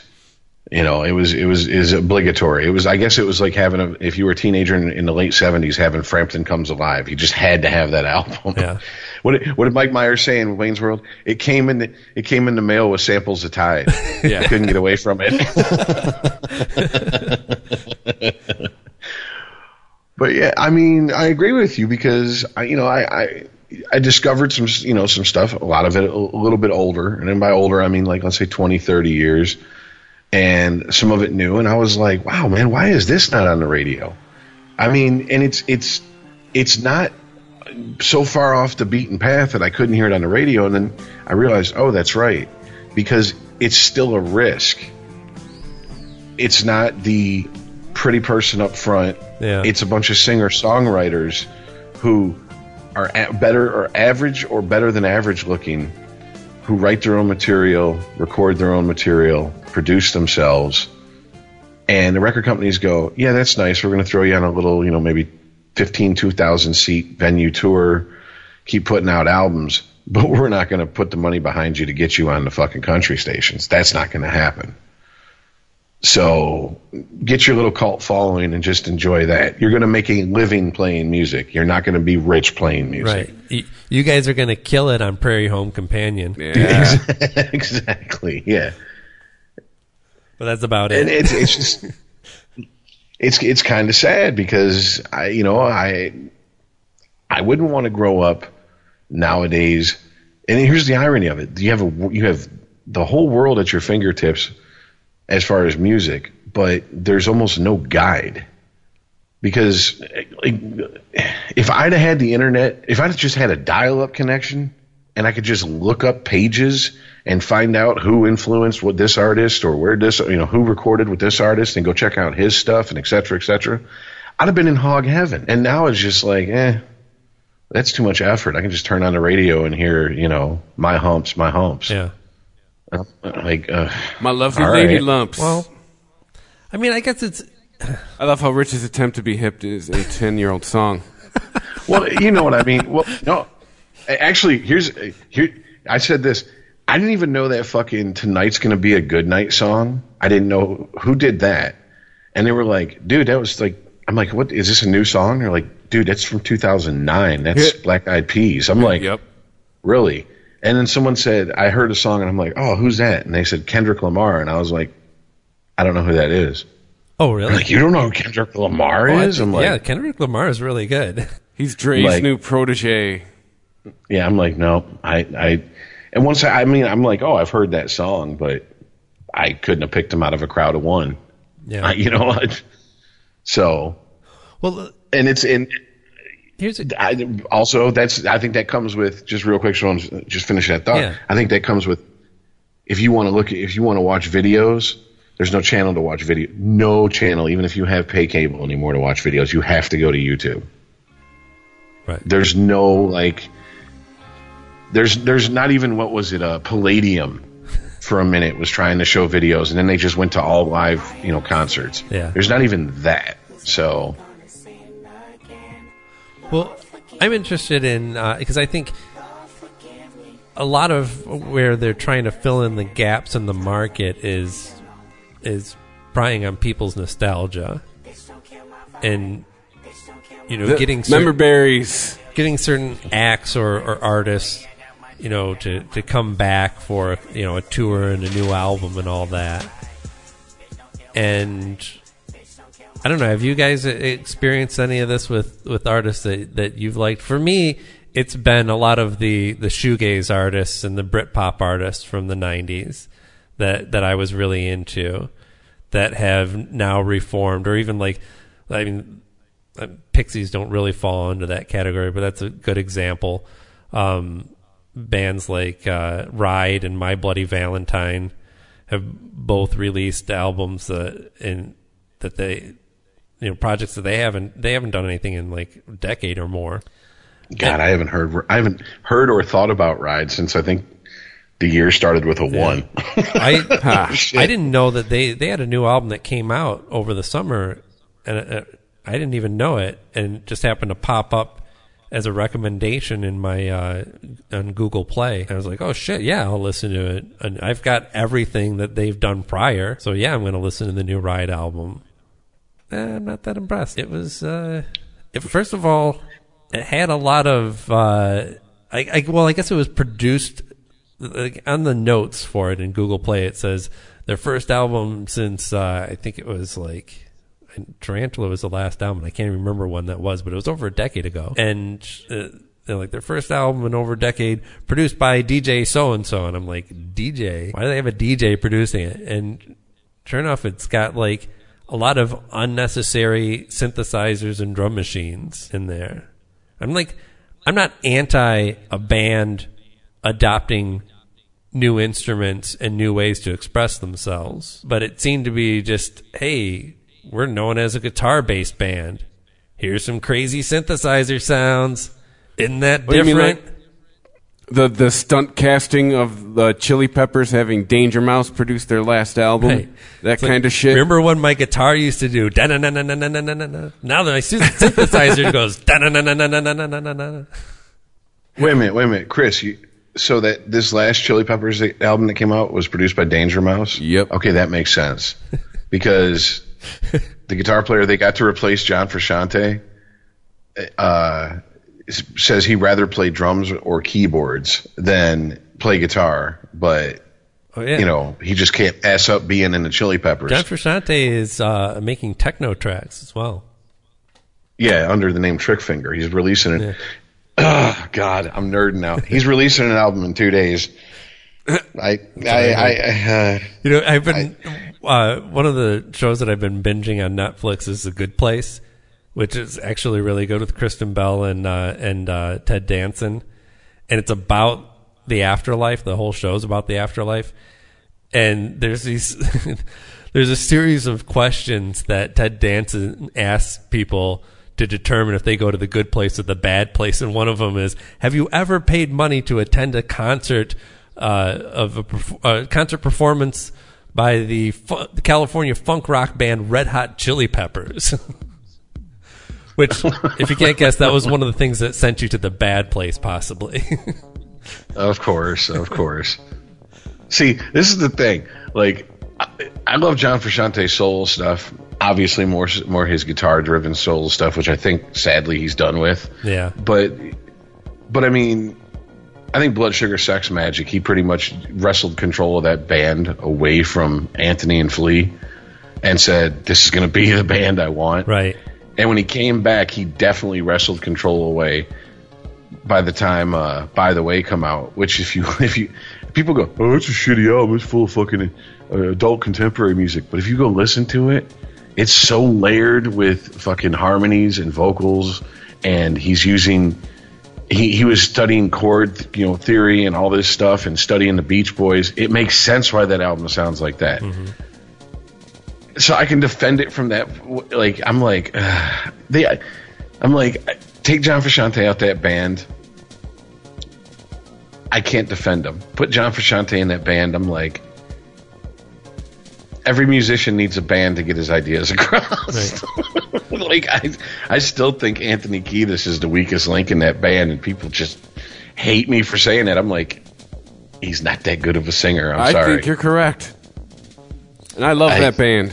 Yeah, well, okay, but Red Hot Chili Peppers is an example of a band that has never quit, never broken up, and managed to sustain a career over the course of decades. But to get back to, I was kind of curious of, I don't know if you guys have an example of this, but is there a band that broke up that you listened to when you were a teenager that was rather influential to you that then broke up and then went on to reform when you were adult? And if so, was it a good experience or a bad one? I find like Alice in Chains. More often than not, it's not a very good one. What? Okay, so Alice in Chains got back together? Yes, they got it. They have a black guy that sings for him now. Took a black guy to replace Lane Staley, and I've seen him live, and he's fucking dead on, and I like their new shit. And yeah, well, okay. I think a lot of people miss or underestimated how much of those vocals were Lane Staley and Jerry Cantrell singing together at the same time. Right. Correct. That's what made Alice in Chains have that sound. For me, it's so stereotypical, but when the Misfits got back together, I was just like, guys, it's a money grab at this point. If this had happened 20 years ago, it might have been something that they could still put some energy in. Literally, they were sitting around doing like a Elvis comeback special 68, doing all their old songs. Like, Misfits in the round as they're sitting on chairs playing London Dungeon and Bullet and She and Where Eagles Dare. And I'm like, if you have to sit down to play a song whose hook is I ain't no goddamn son of a bitch, you better think about it.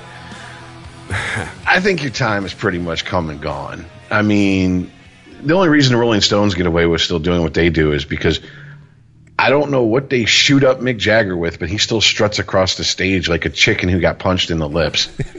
So, I mean, he gets away with it because he still gets out there and moves. He's got a blood boy. Exactly, yeah. What is it? What they do in South Park? They rip the baby's heads open and start drinking the stem cells. That's what he's doing backstage. Speaking of, since I don't have cable, I just found this out. New season of South Park coming up. I can't wait to see what their take on all this shit is, but better than that, the new South Park video game's coming out, and it's a role-playing game in the South Park world, which is a continuation of the last one they released about 3 years ago. And get this, you decide difficulty by changing the color of your character. The lighter the skin, the easier it is. The darker the skin, the harder the game.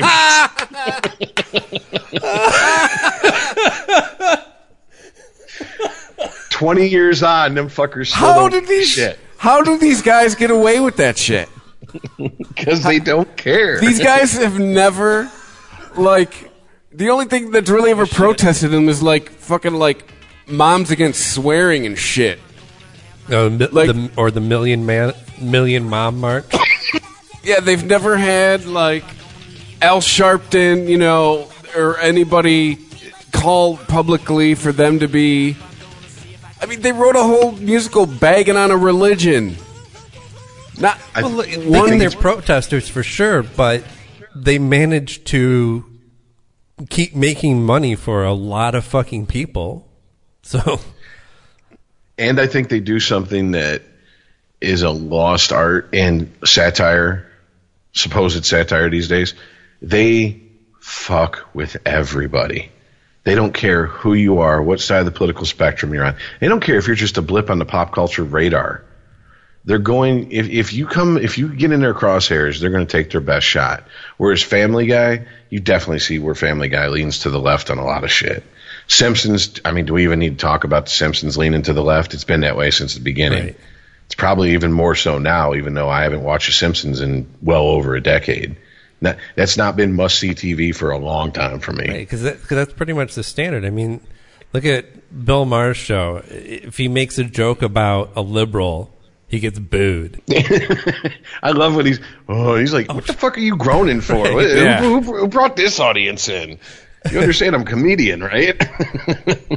I think it was about probably when Obama got into the office that he really started not turning on his audience, because I don't think he has turned on his audience, but he used to accept a lot more shit from him. And when when he no longer had to base a show off of what the fuck Bush was doing, and now had to base it off of somebody who, somebody who's in charge that not only did he support and vote for, but gave $1 million to, that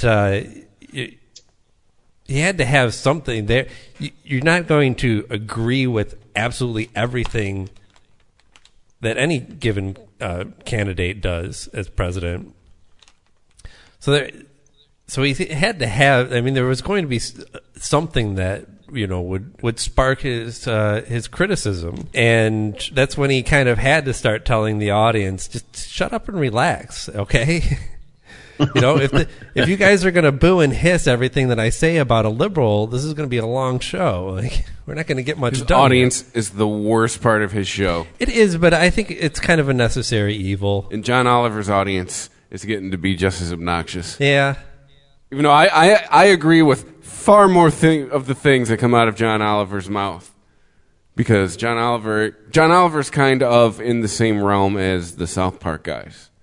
Like I mean, it does bend to the left, but I guess John Oliver's more equal opportunity with picking on you. Here's the through line between South Park and John Oliver. It's consistency. Yes. If South Park thinks that, this issue or people's reaction to this and that, if they think that all this is ridiculous, it doesn't change depending on who's in power. No, it definitely does not change. South Park has just always been great at showing the ridiculous side of everything. The ridiculous side of every situation. Like, nobody is off limits. And that fucking... God damn, that is... It's... Where can I download this game? Can I download it on every device I have? Well, I think you might actually have to buy a current game system to do that. I think it's coming out for PC, and it literally the first one was it was called the Stick of Destiny, and I had a roommate and I had bought it, and he came home and he looked at the TV before he looked at me, and he goes, "Oh, you're watching South Park, huh?" Until he realized that there was Final Fantasy type fighting going on, and he's like, "That's the video game? That looks just like the cartoon." And I'm like, exactly. It's South Park. It's not hard to get the graphics up to that. Right. Let's be honest. So it's not like you're going to have a super duper computer to run it. But this game is called The Fractured Butt, BUTWHOLE, The Fractured Butthole. So dumb.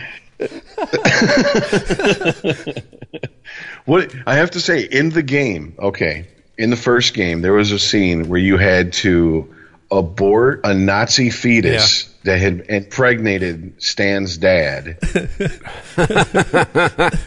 And then when you pull it out, it splits up and it starts attacking you. And so you have to kill all these Nazi fetuses, right? And as they're attacking you, they have sound clips of Hitler circa 38 going. So it's like, Scheiße, unser Juden, Scheiße, and they're coming at you and you kill them. And then when they're all done, they're laying on the ground. If you took your character up and you kicked one while it was down, you got an achievement that said, too far. And it was just I mean, at one point when you're walking to Kenny's house and you're Cartman starts singing, in the ghetto. I mean, it's so full of in-jokes, and if you watch the show, it was one of the best games I've ever played. I laughed my ass off. I could not believe they were getting away with it in video games. I can't wait to see this new one, especially when I heard that the darker your skin is depending on how difficult the game is. That is fucking hilarious. See, now here's the thing. You would think...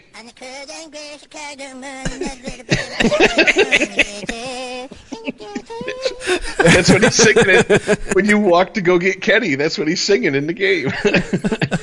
But you would think now that because they did that, you would think that the people who are like the Black Lives Matter people and the people who are all about, white privilege would be like, yeah, I'm glad they're calling attention to this. No. You think they would get the political satire that it is? Yes, they don't. It's been it's been all the libertarian groups and pages I follow that they're like, that is fucking great. That is awesome. And then all the right wing and the left wing groups are flipping out because the right wing groups are like, oh, so because your darker life is harder, that's bullshit. And then all the left wing groups are like, this is racist and problematic. And I'm just like, oh my God. Yeah, it I'm is loving racist. it. It's racist because it's commenting on racism. Oh, Jesus. Yeah, I cannot wait for that game to come out. I might actually record some clips and send them to you guys if there's some really good bits in that game. Because I know neither of you are going to play it, most likely. Trust me, it don't come out on the Nintendo systems. Yeah. That's one game. It's like Grand Theft Auto. You ain't going to see that on the Nintendo systems. That's geared towards little kids, not adults. But, yeah, it's going to be interesting to see the reaction because we were talking about it a little bit before we started the show. One of the families I'm friends with, their daughter went to orientation for college, and oh boy, it's about what I've been told. It sounded like it was 4 days of, apparently one of the stats that was made crystal clear to everybody was one in four women on this college campus in your 4 years here will be raped. And and I'm like, and I even had to ask her, I said, okay, hold on, time out. Rape or sexually assaulted? Are they lumping those two in? Because someone touching your breast at a party isn't rape, but that is sexual assault. I mean, because literally that stat makes it sound like you're walking in broad daylight through the quad and a rapist jumps out of a bush and just has his way with you in front of everybody. Think about how big of a chance 1 in 4 is. Like, that's a huge fucking chance. Right. I think you would assume that it would happen to you. That's making it sound like our universities are just rape factories. Well, rape mills. It is because, this came up in the news today because of what's her name, DeVos, that she wants to roll back the language in the Title IX protections that classify how campuses handle these rape cases and give them guidelines for how they can define it. So that is part of the problem. The reason that people can spout statistics like 1 in 4 is because they've made everything rape. See, and here's the interesting thing about Title IX. What I know about Title IX is Nixon, it passed during the Nixon administration. Right. It was put in the law during his administration. And the only thing I know about it is it's supposed to guarantee that equal funding goes towards the women's athletic departments in college that go towards the men. Mm-hmm. And I had no idea it had anything to do with anything else on campus, but I just thought it was that. Until like a year, maybe not even a year, 6 months ago, I had no idea until I started hearing it in articles that had nothing to do with sports. And I'm like, what the fuck are they talking about Title IX for? And I had to look it up, and I'm like, I had no idea. That's been 40 years, more than 40 at this point. I didn't know that. And I mean, from what I'm guessing is that it gives them a very broad brush to paint with when they use terms like rape. Well, I mean, it gives them also, when they're dealing with cases of sexual assault, it actually gives them very little leeway to decide. I mean, if your actions are considered assault in any way, then you have to be off campus.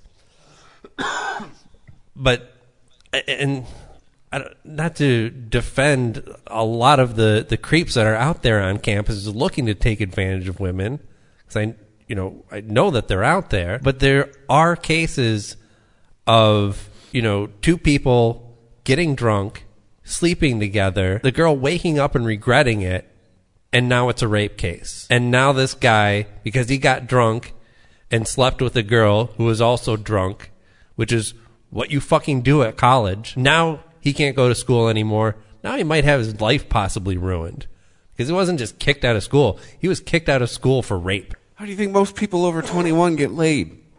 I mean, not even at college. It seems weird to me that like these types of restrictions on how people can do their jobs are lauded, and yet our war on crime is racist. Or our war on drugs is racist. I mean, you basically have the same thing. What during the crack epidemic, the rules that Reagan administration put into place there were mandatory minimum sentencing for having drugs, and it was all based on weight. And it left very little leniency for any judge to look at a case and go, you seem like you're a decent guy and maybe you fucked up this one time, and I'm going to try and cut you a little bit of a break and maybe not even get you some prison time. So those rules were draconian, but when we handle rape in the same way, everybody's got to get up and applaud. Why? Because, look, I understand that rape is a horrible crime. It's like right underneath murder as far as sick, disturbing shit that you can do to other people. And that you could even argue that drug use is a victimless crime. So I'm not really equating the two. I'm just saying, if you're going to look at one situation and say, well, the way that we handled this just across the board, if you're caught with drugs, you're automatically a bad person, that you should be serving jail time, that we shouldn't have any leniency for this type of behavior, and to say that that's a bad way to handle it. But to look at another problem of sexual abuse on campus and say, well, no, this is good. We're just going to, everybody that, every man that is somehow involved in a sexual assault accusation has to be guilty and has to be removed from campus. It just doesn't, it's inconsistent. Well, to me, if that statistic was presented to me, and my daughter was going to that college, my daughter would not be going to that college. Exactly. It's okay, funny. I would look at her and say, one, you're going to a college that's close enough to home to where you're not living on campus. And two, you're to go to class, you're to have classes during the day, and you're to come home right after. Or, let me break it down to you. You're to get on the campus, take your class, and get the fuck off that campus. Because apparently, that place has a almost as high statistic of rape as prison does. So, get the fuck out of there ASAP. And my other thought was,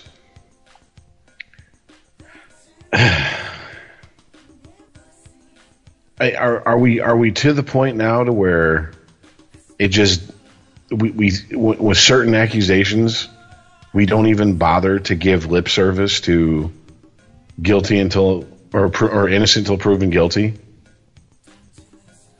I mean, I know it's not a rape accusation, and it is a sports related story, but it fits into what we're talking about. There was an NFL player whose ex-girlfriend made an accusation of physical abuse towards him, and the local police investigated it,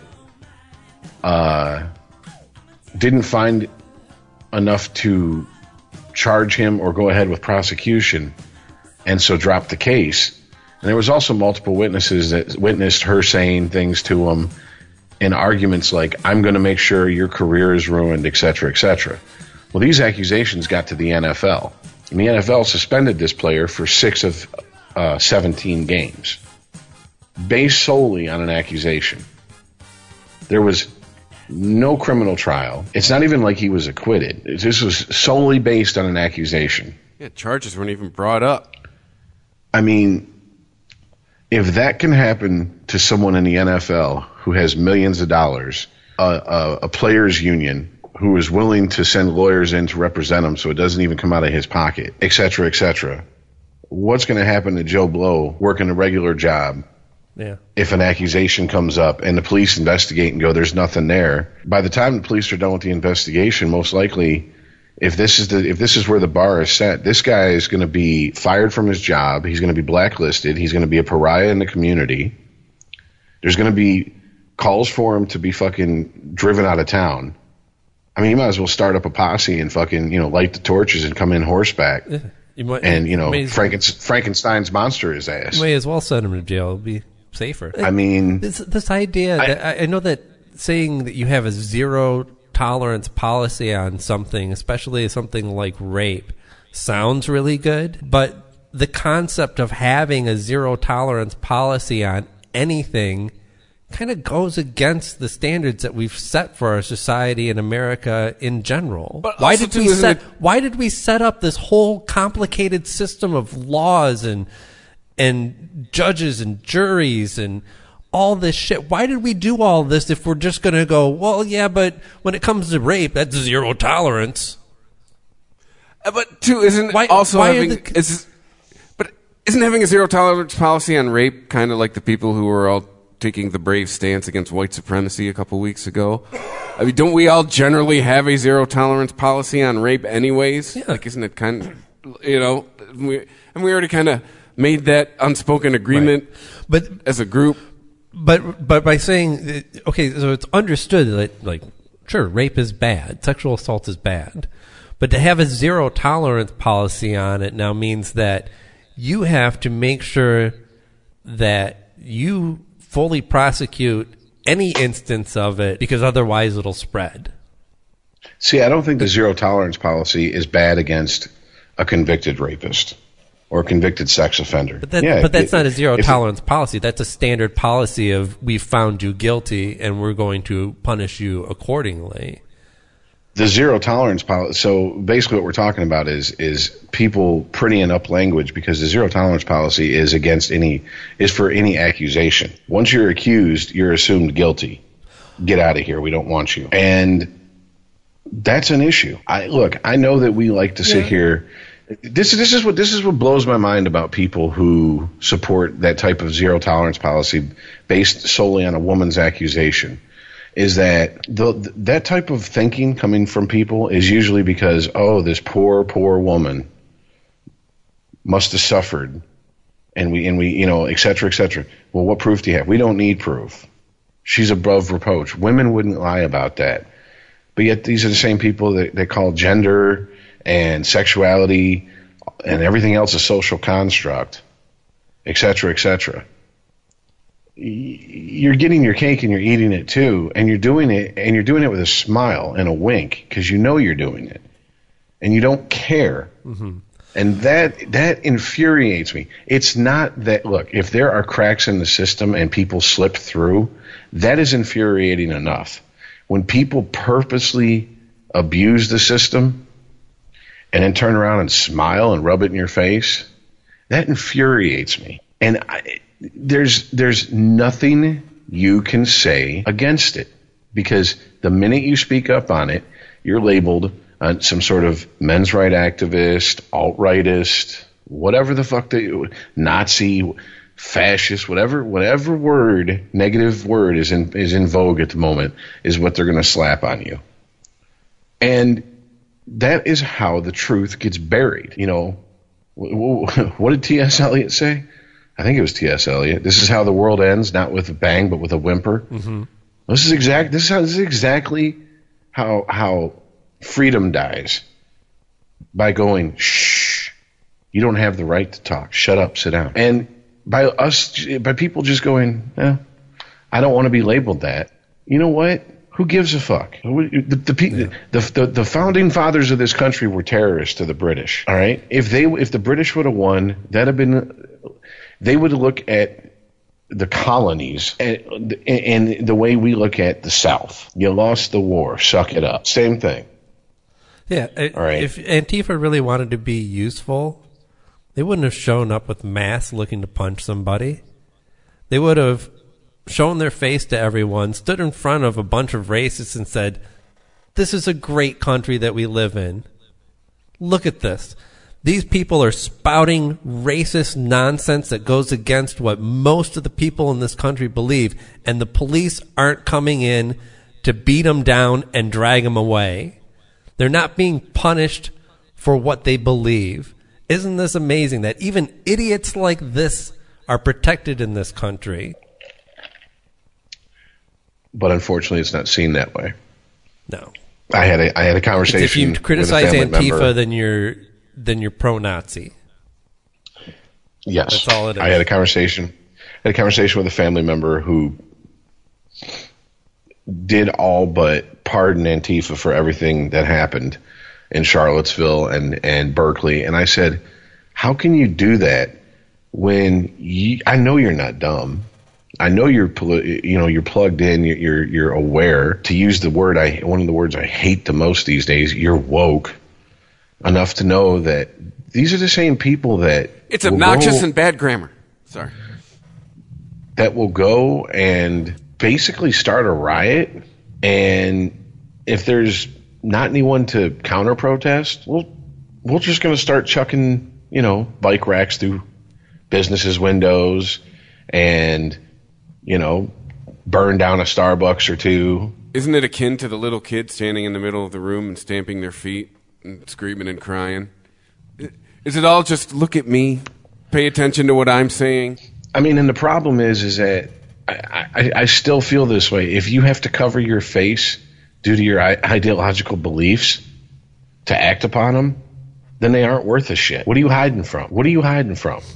You either don't believe in them that much, or what you said. It's something that the Democrats and Republicans actually got together on and voted for almost unanimously, was for calling out any kind of white power, KKK, Nazi group as a hate group. But I'm sorry, if they get to be classified as a hate group, how come Antifa doesn't? Well, I mean, okay, let's. Because they're only hating the people who deserve hate. Well, even if you don't want to label them as a hate group, they've been known to destroy private property. They've incited riots. Or I'm sorry, a terrorist group. They were classified as a domestic terrorist group. I should qualify that. It wasn't a hate group. It was terrorist. And I think they should be. Yeah. Do I have to do this again? Just get out my handy dictionary here. This isn't. I'm not saying that Antifa's as bad as the Nazis. No, they're not. I think that they are some well-meaning and completely lost people who are looking for a cause and are angry about what's going on in their country. I can appreciate that. A person who uses unlawful violence and intimidation, especially against civilians in the pursuit of political aims. I'd say Antifa falls into that. Absolutely. That is the definition of terrorist if you type it into Google. That comes from the dictionary. Is the noun. Right. Their thing is, we're going to keep showing up and punching you Nazis until you stop showing up, until you stop expressing your freedom of speech. And let's face, look, I'm not defending Nazis, neo-Nazis, white power, whatever the fuck group, but I'm also understanding that they didn't all get together and lynch a black guy. Not that day. That wasn't on the agenda. It's here.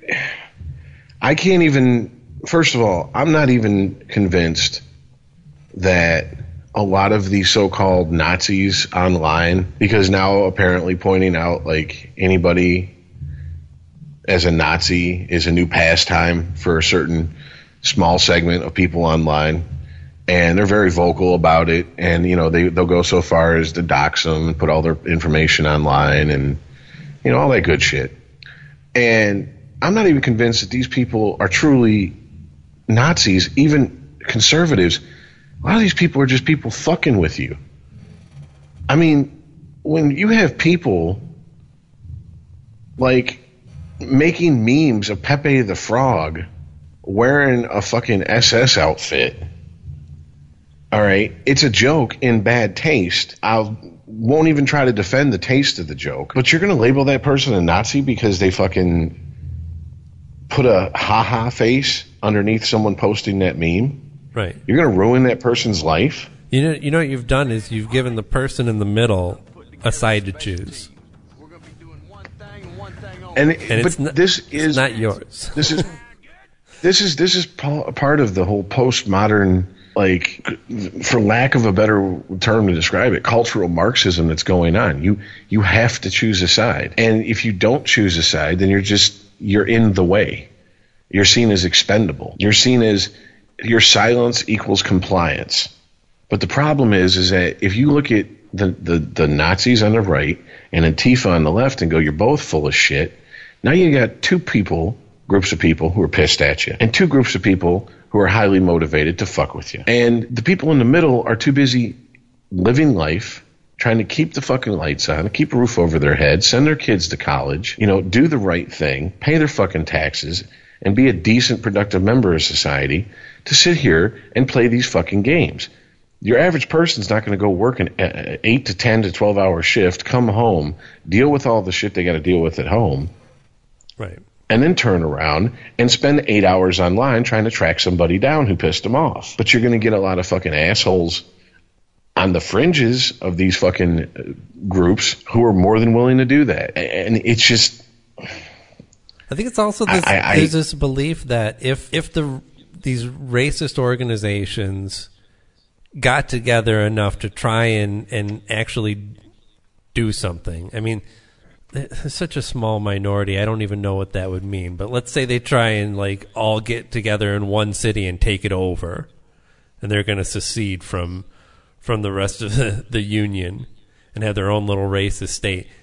Your average American is going to be the guy who, when they come marching down the street, grabs his gun and fights them. It's not just going to be like, oh, I guess the Nazis are in charge now. Okay, well, that's new. There goes the neighborhood. It's not that we need Antifa to hold the line. It's not like we need this group to keep anyone safe in this country or defend anything.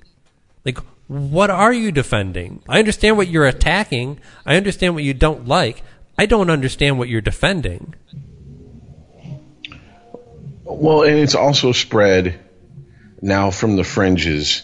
You're starting to get people in the mainstream caught up in this shit. People who don't want anything to do with any of this are getting called out for expressing opinions that go against what someone thinks they should think. Case in point, not a big Kid Rock fan. Right? I do like some of his music, mostly of his older stuff.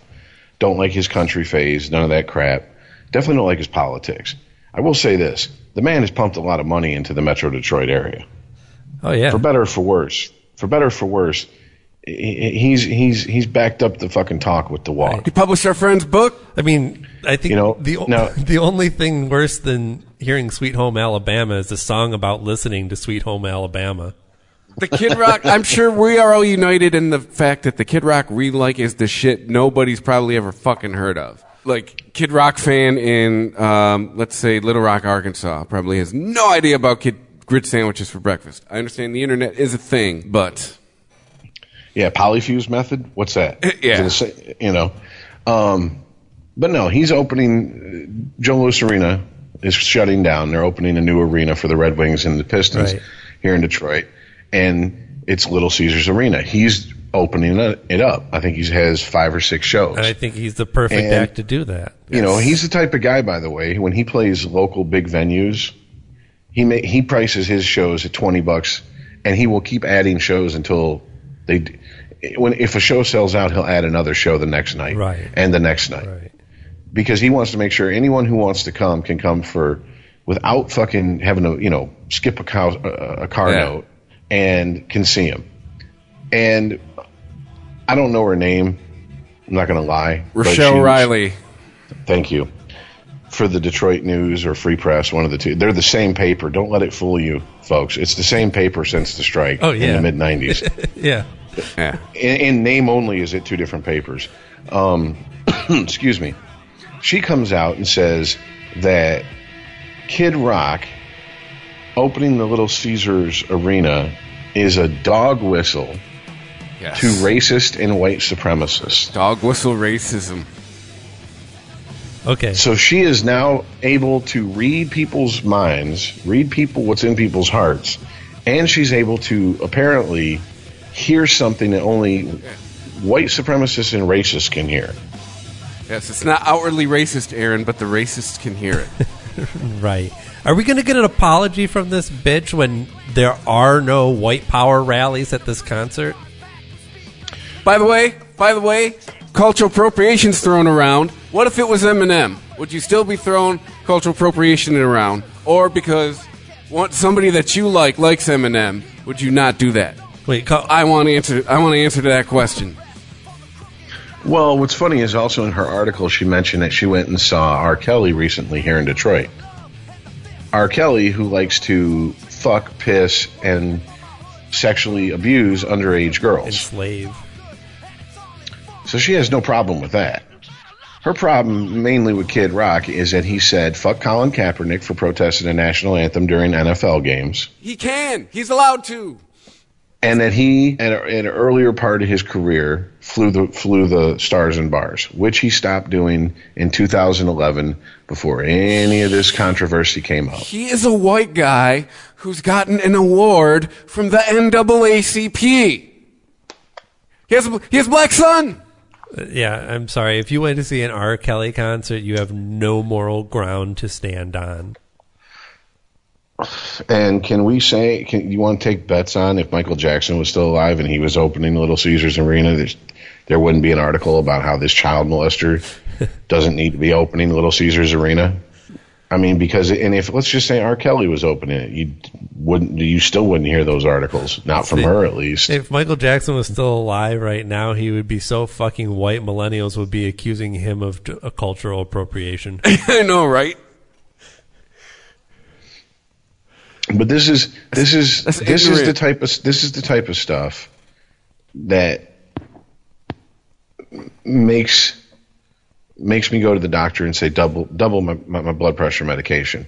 And it really shouldn't, but it does because nobody seems to care unless you're hard to the right or hard to the left. And that's how shit like the PMRC, and that's how shit like the Red Scare of the 50s, and that's how shit like all that starts. It always starts on the fringes and works its way in. And the more and more this just sails over the head of Jane and John Doe American is the more and more emboldening these people get. And I'm not just talking about Rochelle Riley and her take on it. All right? She's allowed to have whatever take she wants. I'm talking about people on the right as well. See, I'm old enough to remember a time when what we're going through now was reversed, when it was the left fighting for the right to be able to fucking say what they wanted, and the right was trying to shut them down through using laws and refusing and putting pressure on businesses not to release albums and books and movies, and don't hire this actor because this actor holds extremely liberal views. This was in my lifetime, so the last 40 years. I remember the left fighting against that, and now the left is where the right was, and the right is where the left was. Yes. The same people on the right who like Kid Rock now would have been protesting him when Grit Sandwiches for Breakfast came out, calling it obscene. No consistency. And this is really what I've come to. I just want honesty. I want honesty, and I want us to be as non-hypocritical as humanly possible. And when it doesn't happen, it's bad enough. When people refuse to even give it, first of all, refuse to give it a try, but refuse to even admit that they're lying, that they're being dishonest, that they're being hypocritical, and they don't care, that pisses me off even more. Because this is not how we're going to move forward and get shit done in any way in this country. It's not going to happen. This is going to divide us more and more. And I don't know if you've been If you look at it and you go, I don't give a shit about any of the gender politics, the racial politics, the sexual orientation, I don't care about none of that. Then care about this. Care about your fucking, because I know you do, care about your bank account.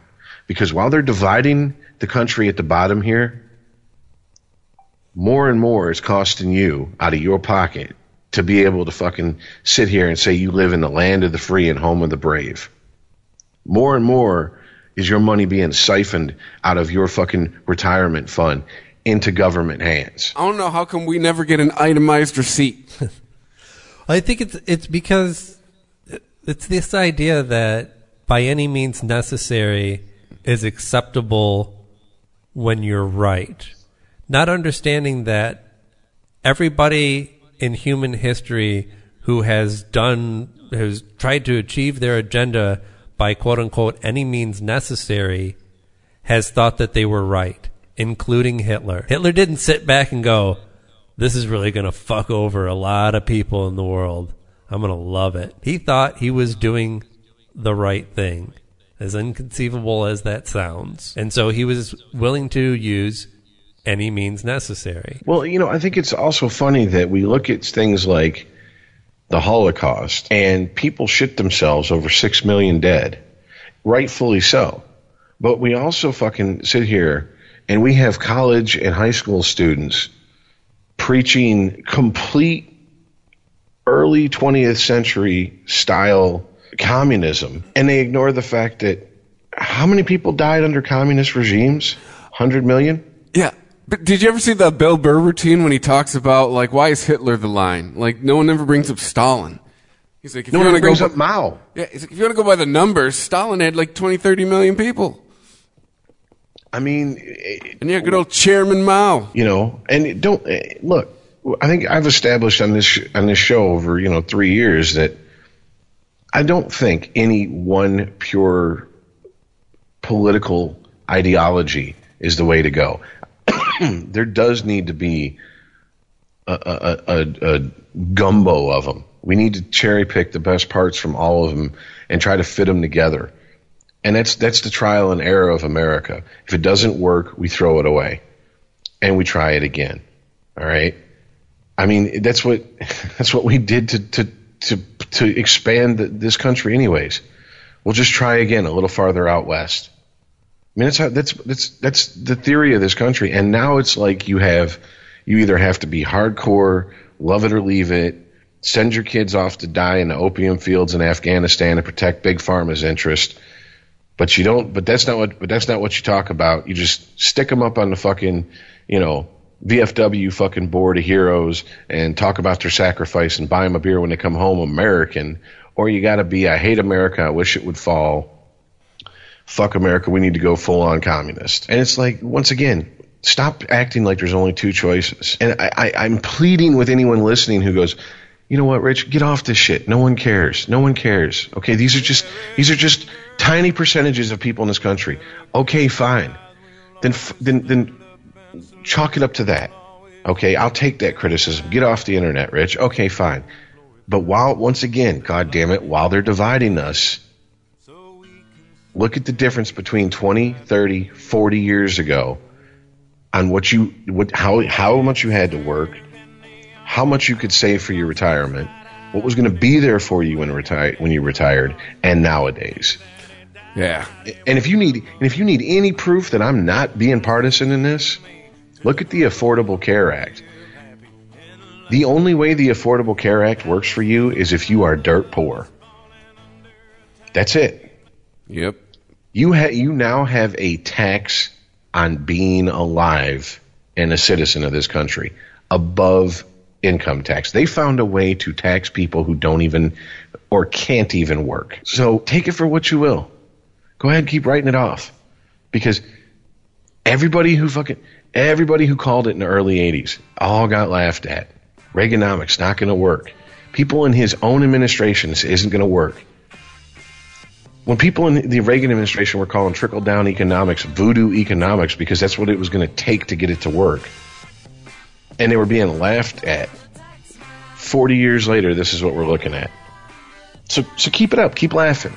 Keep saying that you know better than everybody else. Because when you go for that Social Security, when you go to get that 401k, when you go to cash out that IRA and they take 90% of it in taxes, what are you going to do? You going to go live with your kids? What about me? I didn't make any more people. I'm just fucked. Start saving now. Hey, hit the donate button. Hey. ChristopherMedia.net. Do that. Withdraw my 401k. Fuck it. I mean, because that's really, if you want to get down to it, I really do think that this is what's going on. And I don't think it's a government conspiracy to split us up. I think they're just looking to go and look at these idiots fucking dividing each other. It just makes it easier for us to do what we got to do. Yep. They're not paying attention to us. So, hey, but whatever. You like to pundit on Fox News. You think you're getting both sides of the story. You have no idea what the fairness document is. Fairness doctrine was. I just talked to a college student. Had no idea what the Southern strategy or the fairness doctrine was. How do you get out of high school and not know those two things? How do you get out of high school and not know what the Constitution says? How do you get out of high school and think if we impeach Trump that Hillary becomes president? Well, because our education system, is all testing based, and if you remember the date that something was signed or happened, well, then you must understand it completely. Moving on. Well, it's sad and it's scary, and it's just, really, it is preventable. There's something we could all do about it. Just pay a little bit more attention. Plug in just a little bit. Right. I'm not saying you got to be obsessed with it. I'm not saying you got to drive off everybody by talking about the shit constantly. God knows, in the last month, I've come very close to burnout that made me fucking want to walk away from this show for the 9 months that I did. And I've just had to pull back on the reins and go, fuck it. I'm just going to throw it out there. I'm going to say my piece. And I'm going to let it lay there like a fucking pierogi on the plate. You don't want it, don't eat it. But don't look at me and say you're hungry 30 minutes from now. I offered you some. Right. Well, it's like anything. You've got to find a balance. If you're just taking in every piece of information and constantly getting outraged by everything, you're just going to burn yourself out. But on the other hand, if you just get disgusted at every story that you read and go, well, I'm just not going to read this shit anymore. Well, guess what? The people in power won, and they're going to stay in power because you did exactly what they wanted you to do. Stop paying attention. A lot of the lies that come out of the mouths of Republicans, and particularly Trump, aren't done because they think anyone's actually going to believe what they have to say. They're done just to muddy up the waters and make it murky enough so that everybody's frustrated with, everybody lies. So what can you do? The system's fucked, and I'm done with it. Well, it's the little things. Go ahead, give up your piece of this democracy if that's what you want to do. But don't complain to me when shit doesn't go your way anymore. It's little things. It's like I have a coworker who came to me and said, do you understand how much lobbyists make? And I said, yeah. And she goes, I can't believe that. Like, not the money they pass on to the politicians, what the lobbyists themselves make. I said, yeah. And that's what gets laws passed in this country. The will of the people is gone. It is the money that gets passed through the lobbyists to the politicians that decide how they're going to vote on what issue. So let's start with that. Like Chris always says, get money out of politics. That's the ultimate goal. Yeah. Well, you do too. Yeah, you do too. I think we all agree on that. But I think that's the ultimate goal. The first goal is to get lobbyists out of the fucking political process as much as possible, or to limit them to the point where they're ineffective. Well, I don't know. Lobbyists aren't completely evil or completely useless. The way they are now, it's the amount of power that we've given over to lobbyists. And this comes from the amount of power that we've given over to companies, which stems from our laziness, frankly. people like to complain about all these big corporations that are fucking me over and don't give a shit about the little guy and have these horrible policies that they like to push or whatever it may be, but don't see their own participation in it when it comes to where they choose to spend their money. I mean, there's certain things where that, I mean, when it comes to pharmaceutical companies are one of the most egregious groups of people when it comes to the way that they throw their money around with lobbyists and everything. But that's not such a cut and dry thing. You can't just go, okay, well, I'm not going to, support Merck. Like, if Merck makes the medicine that you need to improve your life, well, you're going to fucking support Merck.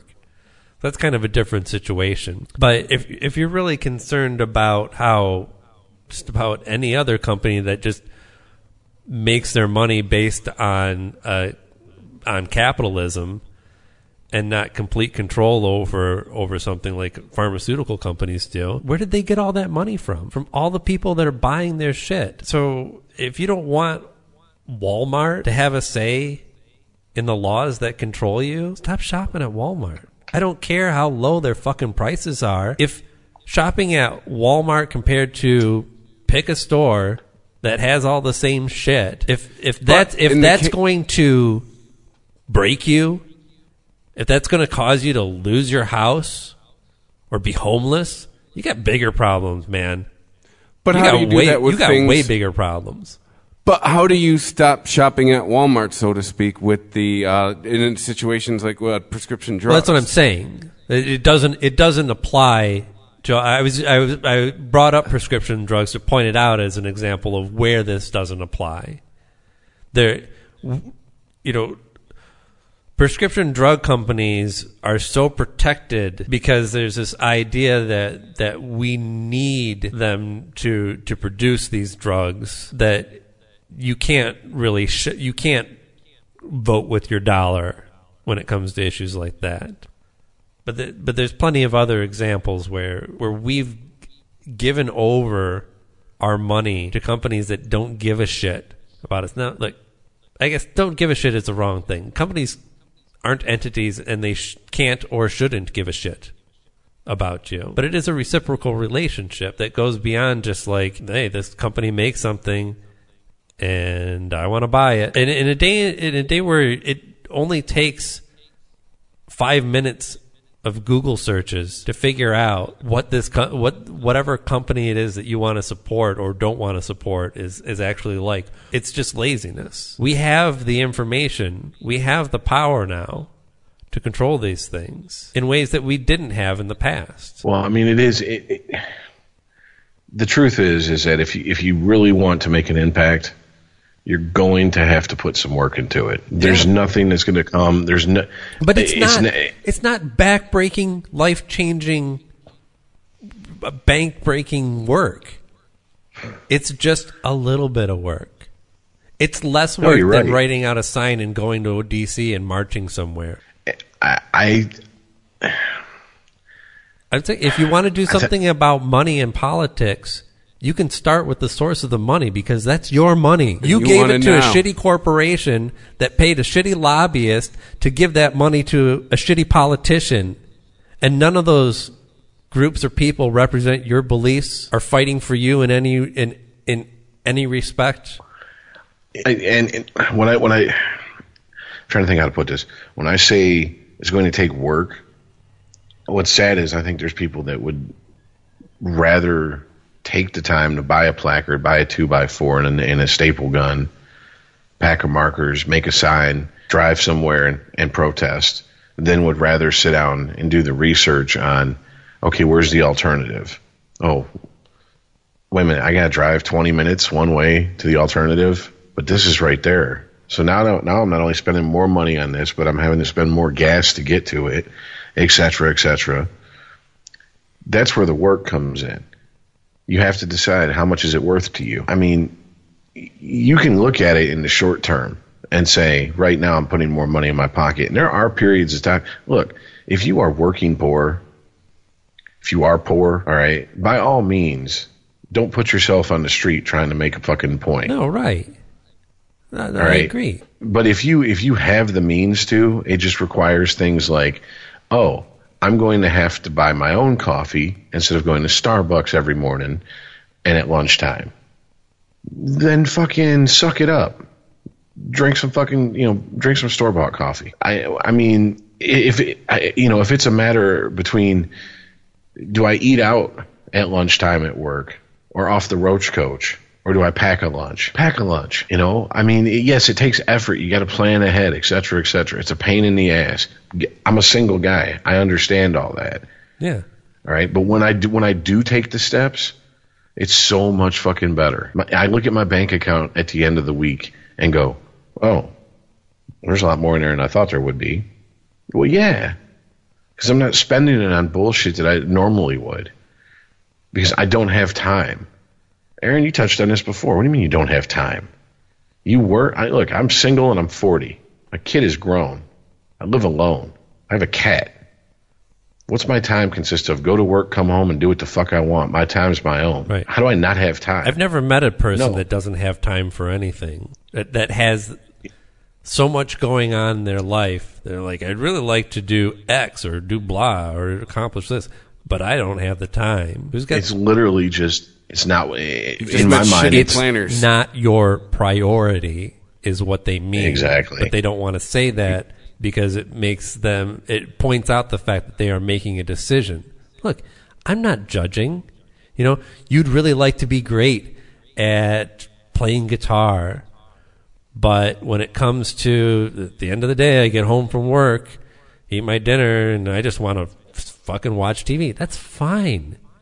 There's no judgment there. But I don't want to hear about how you don't have the time to accomplish the things that you want to do that will enrich your life, and you want to tell me about the Netflix show that you binge watched, because those are opposing thoughts. Like, you had a choice to watch 4 hours of television or work towards something that would enrich your life. I budget my time so I can do both. Damn right. I'd like to be I wish I was really good at piano. I would love to actually play like all styles of piano. I'm really bad at it. And I keep plunking away, and I don't spend enough time. I spend more time than I have in the past on it. I'm getting better. Sure, if I came home and that's all I was focused on, and I didn't have a television, I'd probably kick ass at piano. But look, this is the balance that I've found, okay? I'm not going to get good enough at piano so that I can tour the world. I just want to be good enough at piano because it's fun and I get something out of it. So sometimes I choose to squander my time watching too much TV, buying and reading too many comic books. I mean, you do have to have, a person has to have downtime, I believe. It's an extremely small percentage of the population, the person that is just constantly self-driven and seems to never exhaust their energy. But most of us need things to recharge ourselves. I'm not just talking about sleep. You have to have ways to decompress. Yeah, the brain can't run at 1,000,000 miles a minute all the time. It's exhausting. Yeah. So, I don't know. I don't mean it as a judgment of others. It's just not a good excuse. To say, I'd like to be better at piano, but I don't have the time. Bullshit. I'd like to be better at piano, but it's just not a big enough priority for me right now. Perfectly valid. No judgment. Are you lazy, non-prioritizing fucks? That's what we're getting at. Well, I mean, it's valid, man. I mean, I found myself without, okay, I'm like, all right, I got to take a break. I'm not going to disconnect, but I have to push away from the nonsense, and I have to fill my time with something else. So I picked my guitar back up and was putting in an hour, 2 hours a day for the last week. I haven't done that in years. I haven't done that since I was playing music, trying to make a living doing it, and it was my job. Right. So I woke up every day and played every day. Even if I didn't come up with anything, it was just to keep my chops up and keep muscle memory and everything else.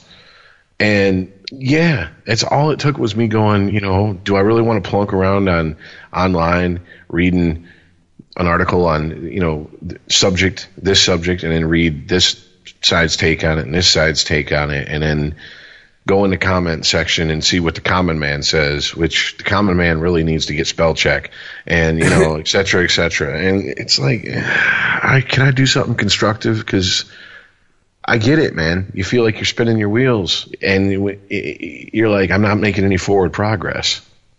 And sometimes you just need to just take a break and do something different, and then come back with fresh eyes, Because this is something that I learned working security and with private investigators. When you look at a situation, observe everything, admire nothing, have soft eyes, see everything. Don't look so hard at any one thing that you miss everything else around it. So when you do that, you find yourself,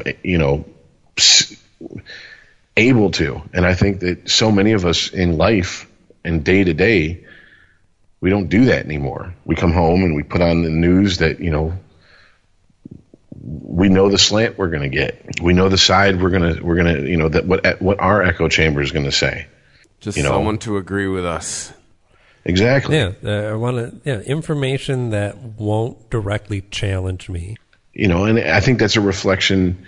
I mean, that's once again from the top down that happens, because that happened with the death of the fairness doctrine. And then, you see debate get taken out of high schools, and I was just explaining to my friend who's going off to college and starting college. I said, debate was good because you didn't get to choose what side of the issue you debated. You were told what side you were going to debate. So you had to study it and you had to understand it. And while that sounds counterintuitive, like let's say if, you were pro-choice and you had to debate from the pro-life angle, I said what it really taught you to do was to understand where the other people are coming from and how to also dissect their argument. Right, because in debate, you don't go in with your side. You're presented an argument and you're assigned a side. It doesn't matter what you personally believe.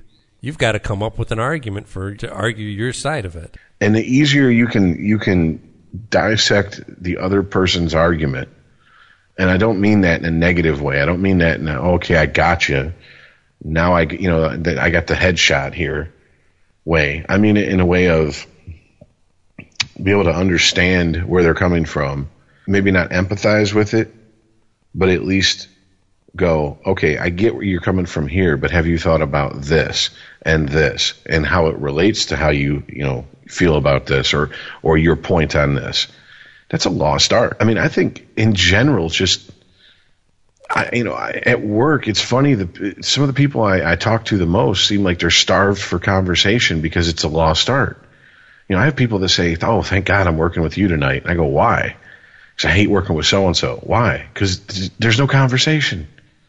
They finger fuck their phone, and they don't. How you work 8 hours with two people in a situation and you hardly say 5 words to each other. I don't get that. And it's not like it's labor intensive work to where you can't talk. You're not hauling rocks. You're not picking cotton. You're not digging ditches. So I kind of think all of this adds into what I was saying. We need a lot more of perspective on things, looking at things going, no, it's not just two sides. In fact, the fallacy of two sides is just that. That's what we're being sold. It's not MSNBC or Fox. It's not left or right. And take it in. And if your opinion is different, this is something that we really got to get over in this country. Just because someone has a different political opinion than you doesn't make them the enemy. And I'm talking, it used to be maybe if someone was a hardcore Republican and a hardcore Democrat, they couldn't be friends. But now it's something as simple as immigration. Well, I feel that, there should be open borders. I don't. These two people hate each other, defriend each other on Facebook, never talk to each other again. What the fuck is that? Is that how adults handle situations? To me, that's what 40-year-old adolescents do. If you're not going to play the game I want you to play, I'm taking my ball and I'm going home. So, take it for what it's worth. Your mileage may vary. Correct. Well, I'm actually running out of time because I still need to edit tomorrow's Weedsman podcast. All right. Speaking of not having enough time, I didn't have enough time today to get everything done that I wanted to do. I'm already going to be losing some sleep. Knew I should have jerked off to that second porno. All right. Well, then I will just, hey, everybody, sorry, I just put a joint out. Thank you, everybody who has been listening, downloading. You're sharing the show. I see the numbers every month's bigger than the last one. So thank you for that. Make sure you follow us on Twitter at unregimentedpod. Email the show unregimented@christophermedia.net. We drop these bitches every Saturday. If you like it, tell a friend. We will see you next week. All right, later, guys. Thanks for listening. See you later.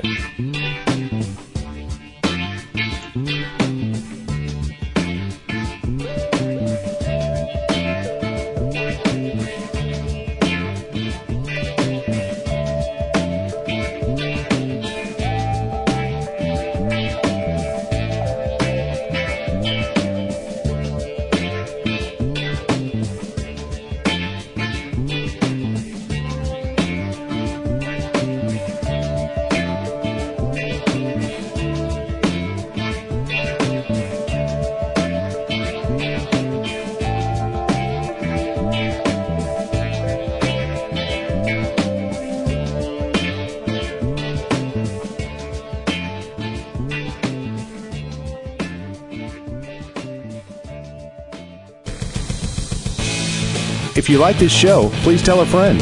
Please follow us on Twitter and like and share us on Facebook by searching for Christopher Media. You can subscribe to all ChristopherMedia.net shows for free on ChristopherMedia.net. Please make sure to rate and comment on all your favorite Christopher Media shows. Thank you in advance for supporting Christopher Media by clicking on the PayPal button and by clicking through to all the sponsors who support ChristopherMedia.net. Thank you for visiting ChristopherMedia.net, and thank you for listening. Thank you for visiting ChristopherMedia.net.